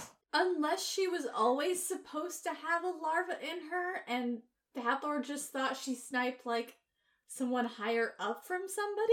But in that case, you should have said it in this episode somewhere, because we're wildly confused as to how she didn't realize this Tok'ra was here. Yeah, I never really did consider it, but maybe it was never that she didn't sense it. Maybe it was just that it was a Goa'uld that she thought was following her. Yeah, but, like, the thing is, we only ever really see system lords in bodies, otherwise they're in Jaffa. Which, granted, there's definitely other ones, like but Chlorel. we've never seen them. Chlorel, that's why it's like, he's also the right. the so son of that's the thing. There's lord. Children and consorts are given bodies. Which is why there should have been a line about her being a consort or a child of somebody. Because otherwise it's like, how did she not know that she was a Tok'ra? I'm desperately trying to think of, like, any examples of, like, just regular Goa'uld, like, and they were always just former or current consorts of system lords, people with power. Yeah. They weren't just average Joes. Here's the thing, it can't be the actual case, because then what the fuck are all the other larvae for? Obviously, it's to go take care of their Jaffa army, but are they telling me that these heartless creatures are so heartless that they just let their children die when they're done? Well, the cloning becomes a thing later on, so maybe. I mean, I'm guessing, honestly, when the thing becomes old enough that it's time for implantation, I'm guessing that if it's not an important chosen one child, it's probably just tossed. Tossed away, yeah. I mean, if you can reproduce that many, that much, that fast, and you do a targeted inheritance system... See, I think I buy that they would just toss the larva instead of giving them a host, because of the fact that system lords are so obsessed with keeping their power. And any lower Goa'uld they gave a body to suddenly becomes a threat. Yeah. So this was obviously, like, a bunch of people who had at one point just really whittled themselves down to a group of leftovers, and then they styled themselves as gods and went off and found a different place. I'm not complaining about it. It's kind of a cool backstory, but damn. But I wish they'd put any of that in this show. Yeah, because I've been watching for years, and granted, I don't ever really go that in depth on the Goa'uld, because honestly, until now, some of these questions just never really came up for me. Not, like, in a hardcore fashion. That's why we talked for 3 hours this podcast. Yeah, but as a result of that, it's... Yeah, what's with all the kids, then? I know it's obviously to keep the army going. Yes. And especially since once the Ancients are actually properly introduced, they go into that hard. Oh, yes, they do. I know it's because of all the shit that the Ancients are used to set up, but the Goa'uld could have also been used to set some shit up, so it's just interesting. They really should have, considering they're the big bads. Yeah, it's odd. It's definitely a failing of the show, and we say that as people who love this show, but that's definitely a weak point where it's like, what happens to all these larvae? What's going on? Because they already retconned so much from the original movie that it doesn't even matter. Because, like, it was, Ra was supposed to be the last of his kind originally, and also noticeably not a snake, a different humanoid form. Honestly, more Asgardian looking than anything. Yeah, he had the big gray kind of. They've already retconned plenty. Abydos was in a different galaxy originally. I mean, they've retconned plenty, so it's fine. Why didn't they? I don't know. It's weird. It's a minor. It's a minor flaw in the scope of things, considering how long it takes to get to that layer. But it does come out in kind of like in moments like this, honestly, too, where it's just you come upon it as a result of, wait, so how does this guy even get here? Yeah. But so basically, Sam points out, like, you guys would get spotted immediately. And this is where I'm like, cool. You remember people can sense you too, right, Sam? Right, Sam? Oh, I just realized there's another thing too that they're probably doing. I don't do fisheries or hatcheries, so I don't really think about this shit. But I bet it's like more like a farming thing. That's probably why they always constantly have eels, snakes on handy. Is once they mature, they don't necessarily toss them. They just probably select the best for breeding and then put those in a pool for breeding, and then just continuously breed them. We'll also see in later episodes the system lords just straight up eating them. Oh, I forgot about that. Mm-hmm. That answers part of that too. Yep. Keep going with the episode. I'm just gonna take a few minutes. Yeah, so I was violently frustrated with this episode for having Sam point out they will notice Teal'c and Jacob but not her. And of course, that shoots them in the foot in this episode. I guess the idea was to never get that close, because it does tend to be a close proximity thing. But still, you're not wrong. You're not wrong. This is me also grasping at straws. The beauty of this episode, never stating anything, is that nothing makes sense and nothing can be explained. Yeah, exactly. So they're like, well, and Daniel's like, well, if we get shot by like a Zed or something, that'll snap us out of it, right? And they're like, yeah. And so Sam's like, wait, I have an idea.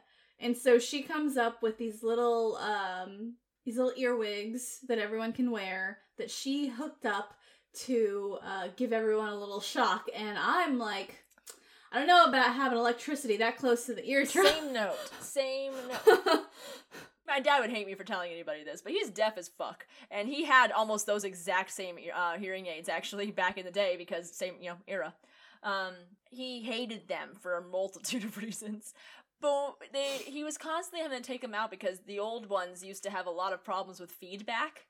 So to emphasize the point, every time he would take them out and yell at them, like I do oftentimes with my headphones, as you've seen me do, I'll yank them off and go, God damn, you're pieces of shit, and I'll throw them away. Yeah. He would kind of do that. He'd yank out the hearing aids all of a sudden, fuck around with the batteries, slap the little thingies, the little slots back in, and then he'd cup them in his hand and squeeze them together to make them the feedback extra amplify. And so his hand would then just go,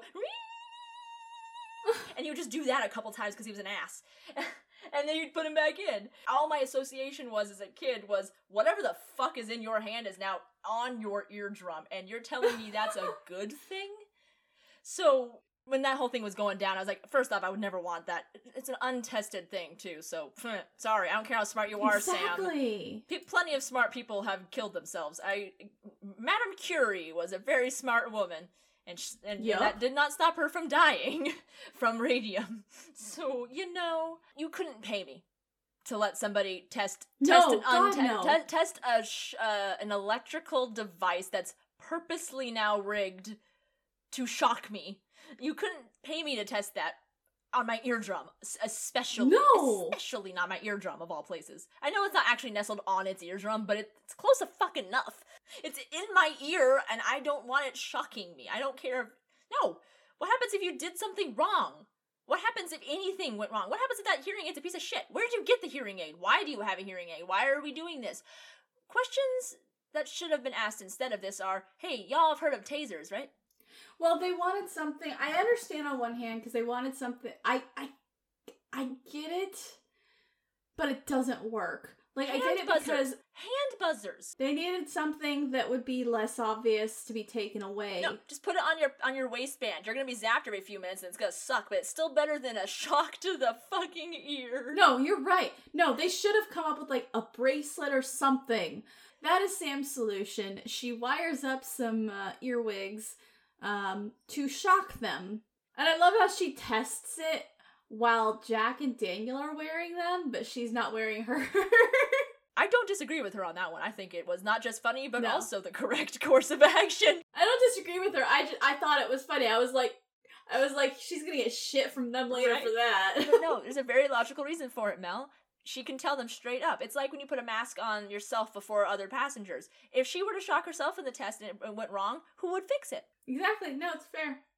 She has to keep herself good so she can keep them good. Yeah, so they're planning, it's just going to be the three of them breaking in, and they go in through the tunnel, and they get to this, like, big open silo area, and they're all kind of, like, looking around like, okay, Daniel, what's next? And Daniel's like, what? Why are you asking me?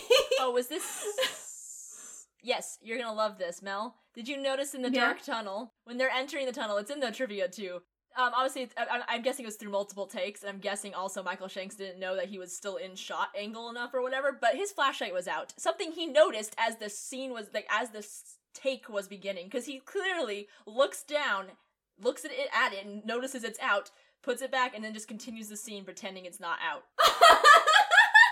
And it's like, the light bulb is, like, barely there, so when I say out, it's like... Oh my god. He has my eternal respect for that, because he just goes... whatever, and just keeps going. He had the same amount of care about that flashlight than as the creators of this episode did about the episode. Yeah. But yeah, so his flashlight was my favorite part about that. I'm guessing he just thought that the camera didn't catch him, like, looking at it. Or that would be edited out, maybe, or something. Like, I'm guessing that that extremely obvious move where he looks at a not working flashlights and then goes back to maybe that was pretending it's literally working. just him in character being like, well, the other two have flashlights. But if it were in character, I feel like he would have done the shake thing and then been like, whatever. But no. He keeps pointing it like it's an active working flashlight. It amused the shit out of me. That's the closer funny. he gets Maybe to the camera, they'd too, the edit more you... in a light I'm on guessing it. that must have been part of it, yeah, because the closer he gets to the camera, the more you can see that the light bulb is hella out. Like, it's so dim, it's barely there.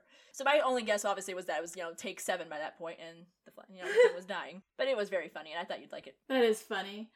So yeah, they get into the open silo, and Jack's like, what now, Daniel? And Daniel's like, I don't know, why are you asking me? And he's like, because you're the one who has the information on this. Because you were just talking about harems.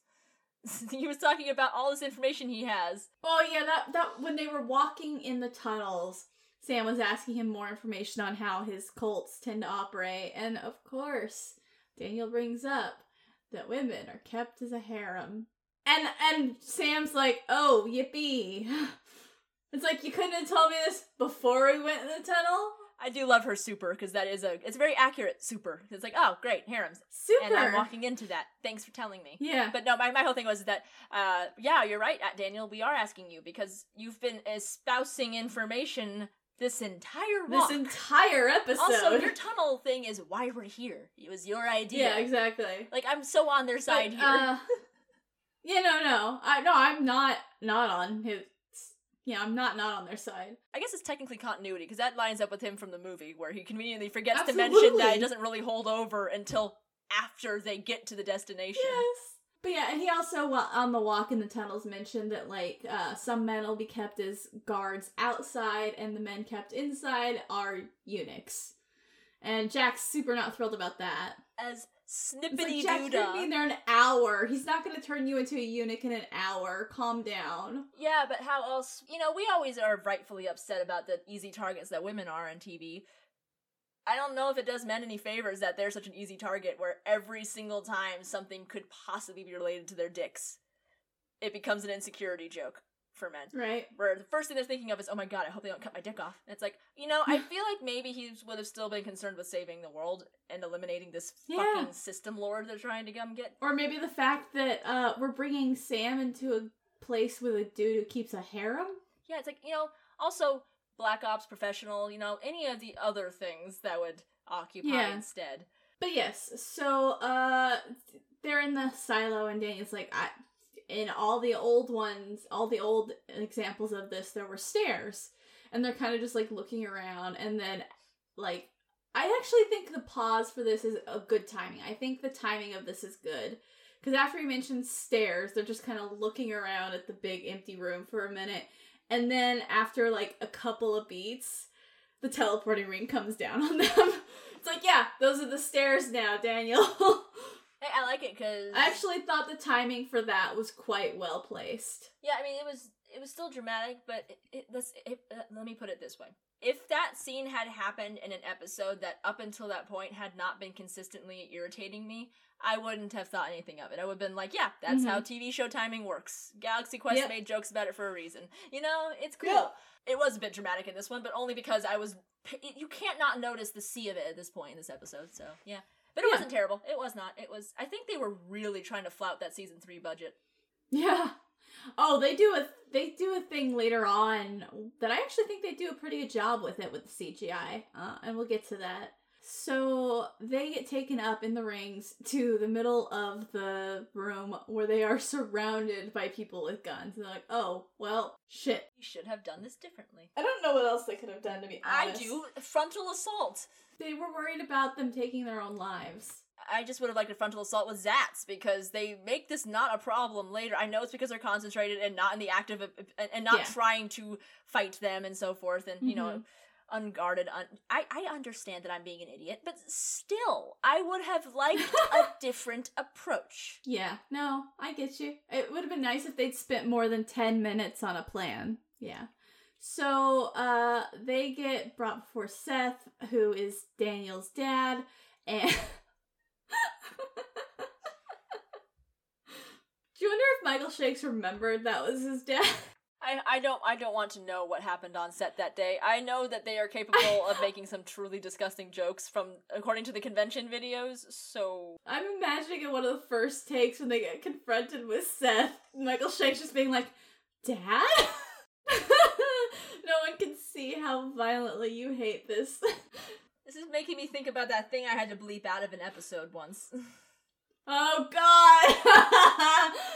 So Seth basically immediately doses them. And Jack, of course, makes another scared, don't touch my dick joke right before he passes out. But then we cut to Sam waking up, and they've changed her clothes, and she's wearing the cult uniform now, and she's already, like, drinking the Kool-Aid because she's dosed with the Nishta. And I hate everything after this deeply in my soul. At least in this case, It was most likely other women from the no, harem. I'm sure it was, but it still sucks. So while it's still horrifying, it does at least explain story-wise why Seth still hasn't picked up on her. Yeah. Mm-hmm. Yeah, so they're basically about to have a service, and Sam's super excited about that because she's drinking the Kool-Aid now. And everyone gets let in, and of course, like, all of the guys are sitting, like, a normal distance away, like, sitting forward towards Seth to, like, listen to him talk or whatever. And all the women are sprawled at Seth's feet, like, touching his leg. All the women are stroking him, and all the men are lecture style while they get to soak in his knowledge and wisdom, while the women get to soak in other things. It's disgusting. I hate it. I hate every time the camera focuses on Sam's face and she has to look doughy-eyed at him. So, of course, like I pointed out earlier, with Sam touching Seth, he pretty quickly senses the traces of Jolinar in her. He's like, are you Gold or Tok'ra, basically? Are you a system lord or Tok'ra? And at first she's confused, because obviously she's been dosed. But she eventually is like, wait, I think I have vague memories. Tok'ra. This episode makes no sense. First off, a real quick detail I did just remember. The season premiere, like, just happened. So I like how they didn't have a throwaway line where Jack offhandedly has to acknowledge that it's a good thing that Goa'uld that just died in me isn't going to leave a mark or something. You know, but that's just completely not being mentioned. Nor will it be ever again. This drug thing. I know it's supposed to cloud you and all this stuff. I thought I had missed a detail or something because when Jack and Daniel start lying, I was like, oh, so they're in control. So they've been zapped. They were at that point. Okay, I missed something then. You did miss a detail. Okay. So basically, after she says Tok'ra, he decides to gather all three of them up because obviously they came in together. Right. And we cut to the ATF tent where Jacob and Teal'c are like, they're made. We need to trigger it now. This happens a lot. Sometimes I pause, sometimes I don't, and just go straight to angry typing. And I think this was a moment where I went to angry typing. And yep, so this is why. Thank you. So at this point, he triggers it right as they're all standing in a line in front of him, and that's when Jack and Daniel both start lying. Okay, so we did skip over the bit where Civvy Dad's in the tent with them. Oh, yeah, I guess that did happen around that time. Yeah, we already talked about it. It just makes no sense. Why is Civvy Dad there? Why? It's honestly so he can talk to Jacob, but why are they letting this happen? In real life story format here, guys. Why would this make sense? He poorly pours hot coffee on his hand. It's stupid. So Seth somehow knows that Jack and Daniel are lying to him. Don't know why. They don't give us an answer for that. Because I thought Jack and Daniel did a very good job of thinking on their feet and talking and acting like they were still under the influence. In a better episode, it could be construed that this guy has been obviously living in somewhat seclusion here for a while, only surrounded by drugged fawning admirers. It could be said that the guy is just really good at reading certain behavior by this point, and so anything that is anything other than whatever glazed look is in their eyes. Mm-hmm. Maybe it's the absence of that allows him to do it. Maybe it's not that he can see the absence of a glaze so much as can read, heart pulse, jump. They'll be like, it's But jumping, so they're lying. But yeah, that would have been a better something. episode that any of that would have been established. Here it's just somehow he knows. They have time for that bullshit scene in the tent that we're basically just kind of not really going into, and then they just don't mention the guy that the episode is named after. No. So he decides to have them taken prisoner to a room, and of course he sends them with. See, this is why I think that he did not realize they had been broken out yet, because he sends them away with a single guard. Yeah, he says take them away and kill them, which I thought was funny. He's like, I guess it's too much effort for you to kill him yourself, I guess. He doesn't like to see it, wants it done away from him. Yeah, he definitely doesn't know that they've broken out, because he wouldn't send them away with a single guard if that was the case. It could just be a good element of his character here that he's just not an idiot, so he doesn't really care what the mystery is. He just knows that there's something afoot, and they're connected to the Tok'ra. He just knows that there's something amiss, and it's better to just kill now and leave rather than asking questions, because fuck it. Yeah, no, I'll take it. It's fine. He shouldn't have had the "then why would you lie to me" thing. In a better episode, it would have been nice to have explain why he thinks they're under the influence and yet able to resist him. Like, oh, is this something you've come across before? Is this?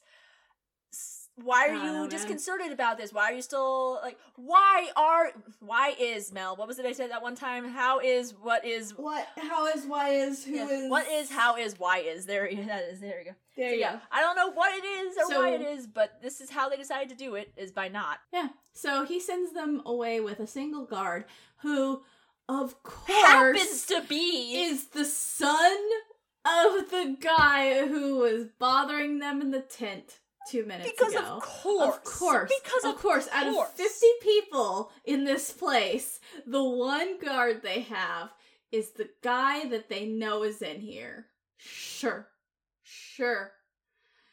So basically, because there's 3 of them and they're trained, they're able to get a hold of his Zat and shoot him and break him out of the brainwashing. And he's immediately like, what am I doing here? What's going on?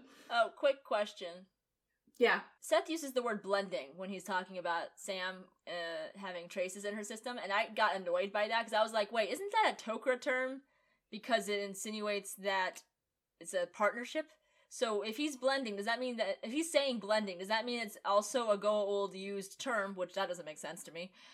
Or is it that he's making a guess immediately that it's Tok'ra, and so is going to that leap of using their terminology? Or is it just bad writing, period? It sounds like it might just be that one. I would say it could be partially the second one, and partially the other thing I think it is has to do with why there are no traces left on Jack, but there are for her. And it's because of the way Jolinar died in her, and the fact that Jolinar used herself, we're going to call Jolinar her, I guess, Jolinar used herself to save Sam. So, like, she ultimately... She, broke down in her body, Yeah, so she blended with Sam in death.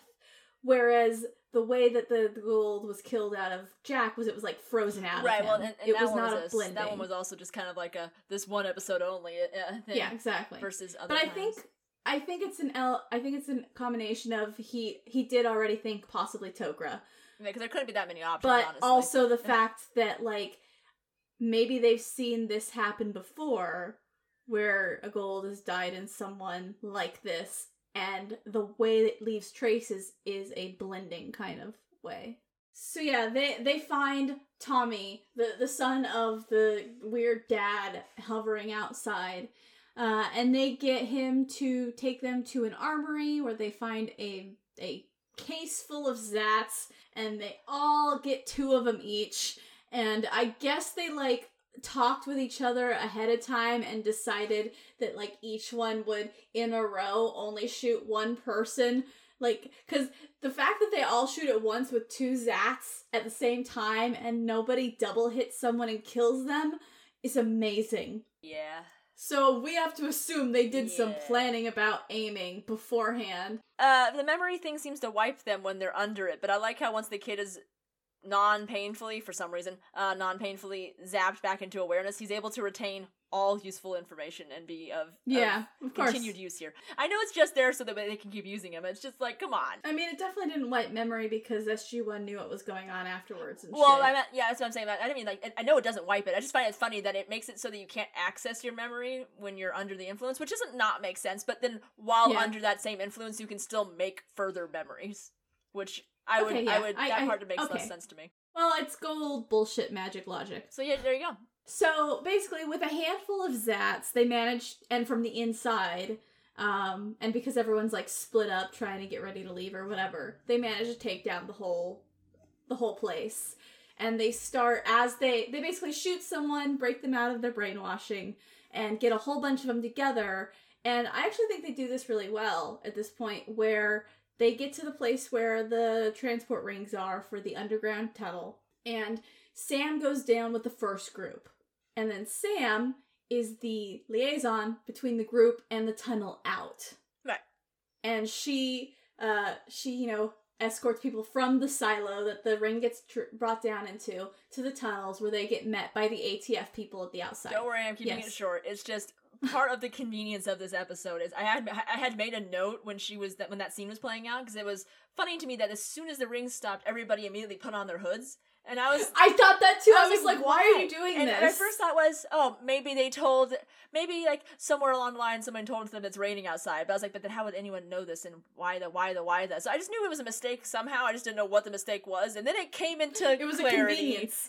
Everything cleared up at the end. It was that way when somebody's trying to escape, he can blend in with his hood. But yeah, so she's helping them get through the tunnels. So basically, up on the surface, Jack and Daniel are shooting people, getting them into groups, sending them down in the rings, and in the tunnels, Sam is escorting everyone out.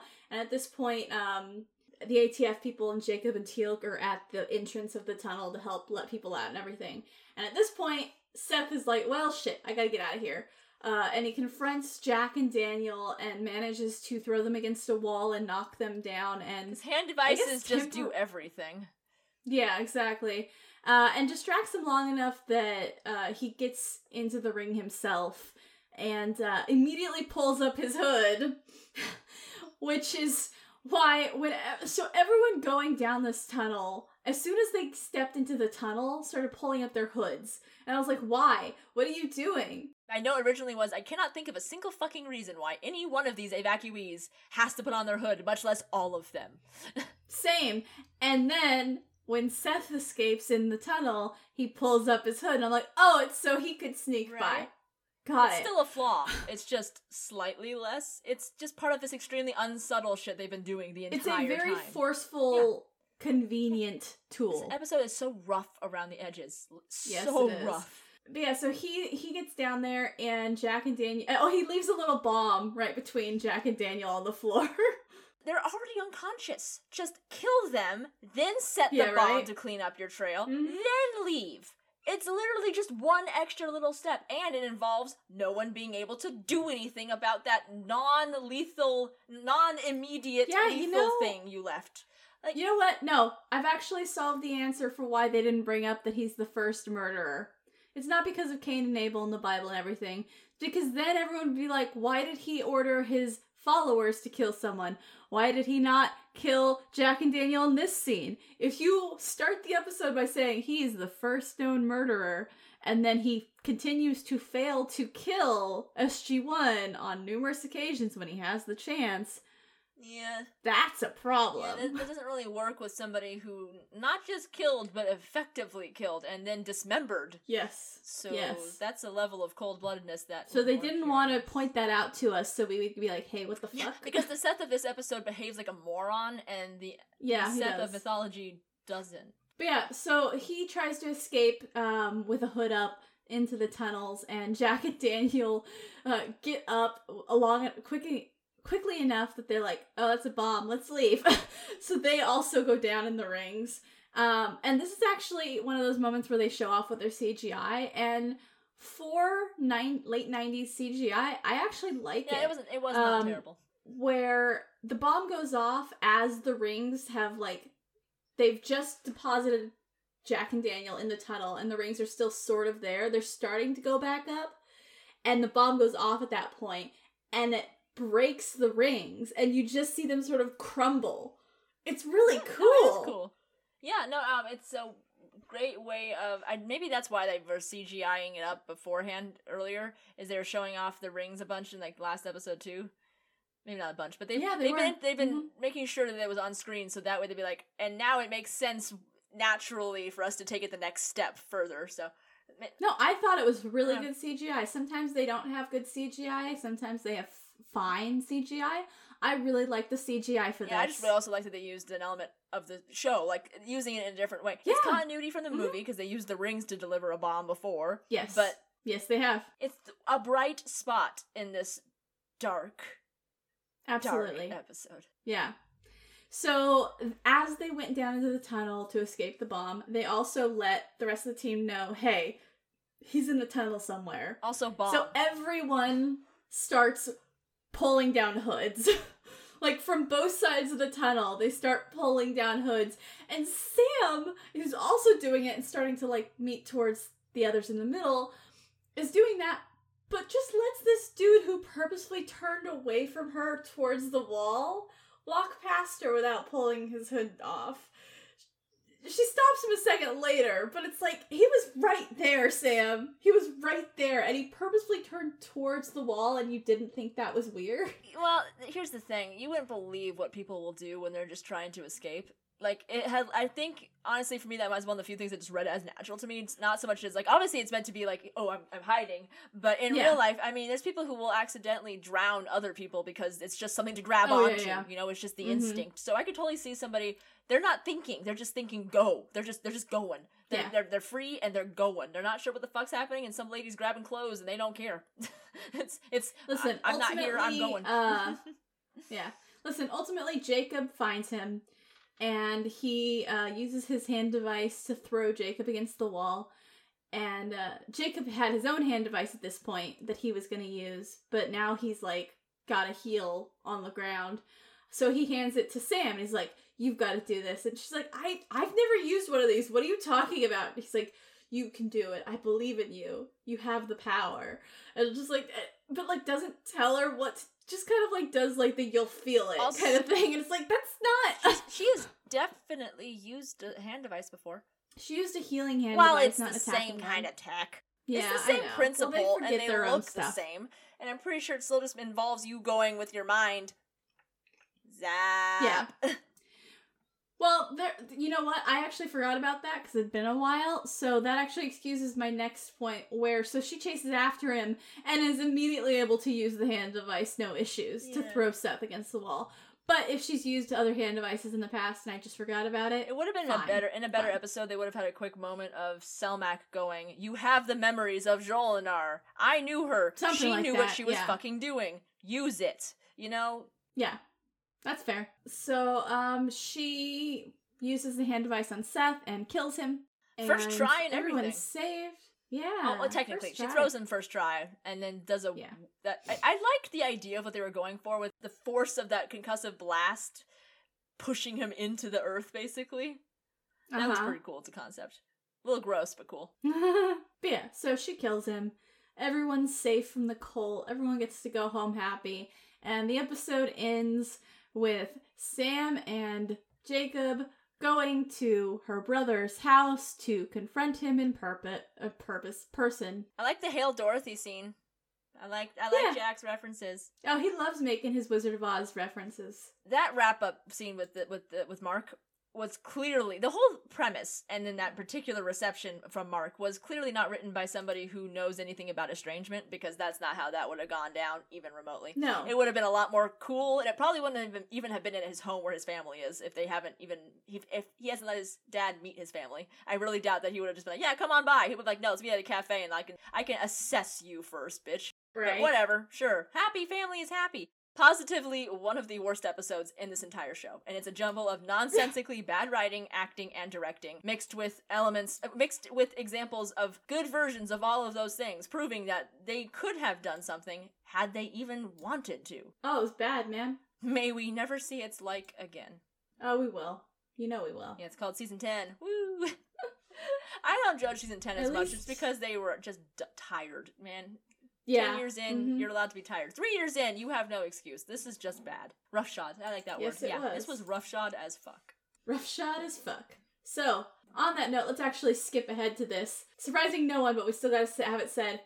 Joaquin Phoenix for this episode. Can I grow more limbs so I can give it more thumbs down? No. Then I guess I'll just stick with the 2. It's supposed to be just the 1, but I always do 2 these days if I can for bad episodes. Because 2. 2. Yeah, Down. so thumbs down. It was... You want to know why I didn't take notes on this episode? It's because to convince myself to wake up to watch this episode, I turned it on the TV and just laid in bed with my phone on while I watched it. I don't know how. It's not like it's worse than Emancipation. I still hate Emancipation. Oh, Emancipation's still the worst. But this is so bad because it's so badly made. There's so many It's very sloppy. different pieces of bad put in it. This thing is as chopped up as Osiris. I don't like it. Like we both said, feels like he wrote it in a day. I told Eric at one point that bomb scene, I told him this reads like someone had a cute idea of, it'd be really funny if Jack and Daniel came to from unconsciousness, saw a glowing bomb, and then went bomb together and had a moment of camaraderie and broness as they do their escape, and then crafted an entire episode leading up to that. Ugh, God. Ugh. So, speaking of Jack and Daniel, are you a Jack or are you a Daniel? I guess I'm Daniel. I would say I'm Daniel because of exactly how history nerd he is in this Yeah, episode. it's pretty much what kind of led me down that road too. Honestly, it's not that Jack did anything that was... Jack was fine. He just didn't do anything that really stood out as something I would associate And with. Daniel, I liked his go-to line of, I forgot exactly what he said, but he mentions the bliss of Seth, and I like how he, really thought on his feet there, and that's the kind of, horse shit I would have, Yeah, I would have spouted out. Oh, I loved his bullshit. Also, he just put that extra little spin on it. It was great. Right. So, that is it for this week. Yay. Fucking finally. I'm so hungry. Next week, we are watching episode 3 of season 3, Fair Game. I don't know what it is either, but Robert C. Cooper's back. oh, shit. No, I last week when I was thinking about it, I remembered which one it was, and now I can't, so that's funny. Yeah, I know that Legacy's coming up, but that's all I got. Legacy is... Oh, the next episode Yeah. after that. Yeah, I got nothing on Fair Game. I really don't. I mean... Oh, okay, yeah, that one. I'll let it be a surprise. Robert C. Cooper is pretty much always Amazing. a good time though. Yeah, I'm not worried. Ooh, and we're about to get a new female writer too. Oh yeah, who? Heather Ashe. You know, I want to say, one of these days, these names are going to start to sound familiar. I've started paying attention way more when I watch shit, but that day is not today. Heather Ashe wrote Learning Curve. Oh, okay. Well, that was not bad, so. And Foothold. Yeah, it should be good. I'm not worried. Yeah. Yay. Alright, let's do this shit. So, if you want to get a hold of us, you can find me on Twitter at It's Mel Not Liz, or our podcast Twitter at Point of Origin PC. You can also email us at pointoforigincast@gmail.com, or write something on the side of a tissue box and toss it through the nearest wormhole. You can find links to things we talked about during the show in the show notes. And if you like the show, don't forget to subscribe and leave a review.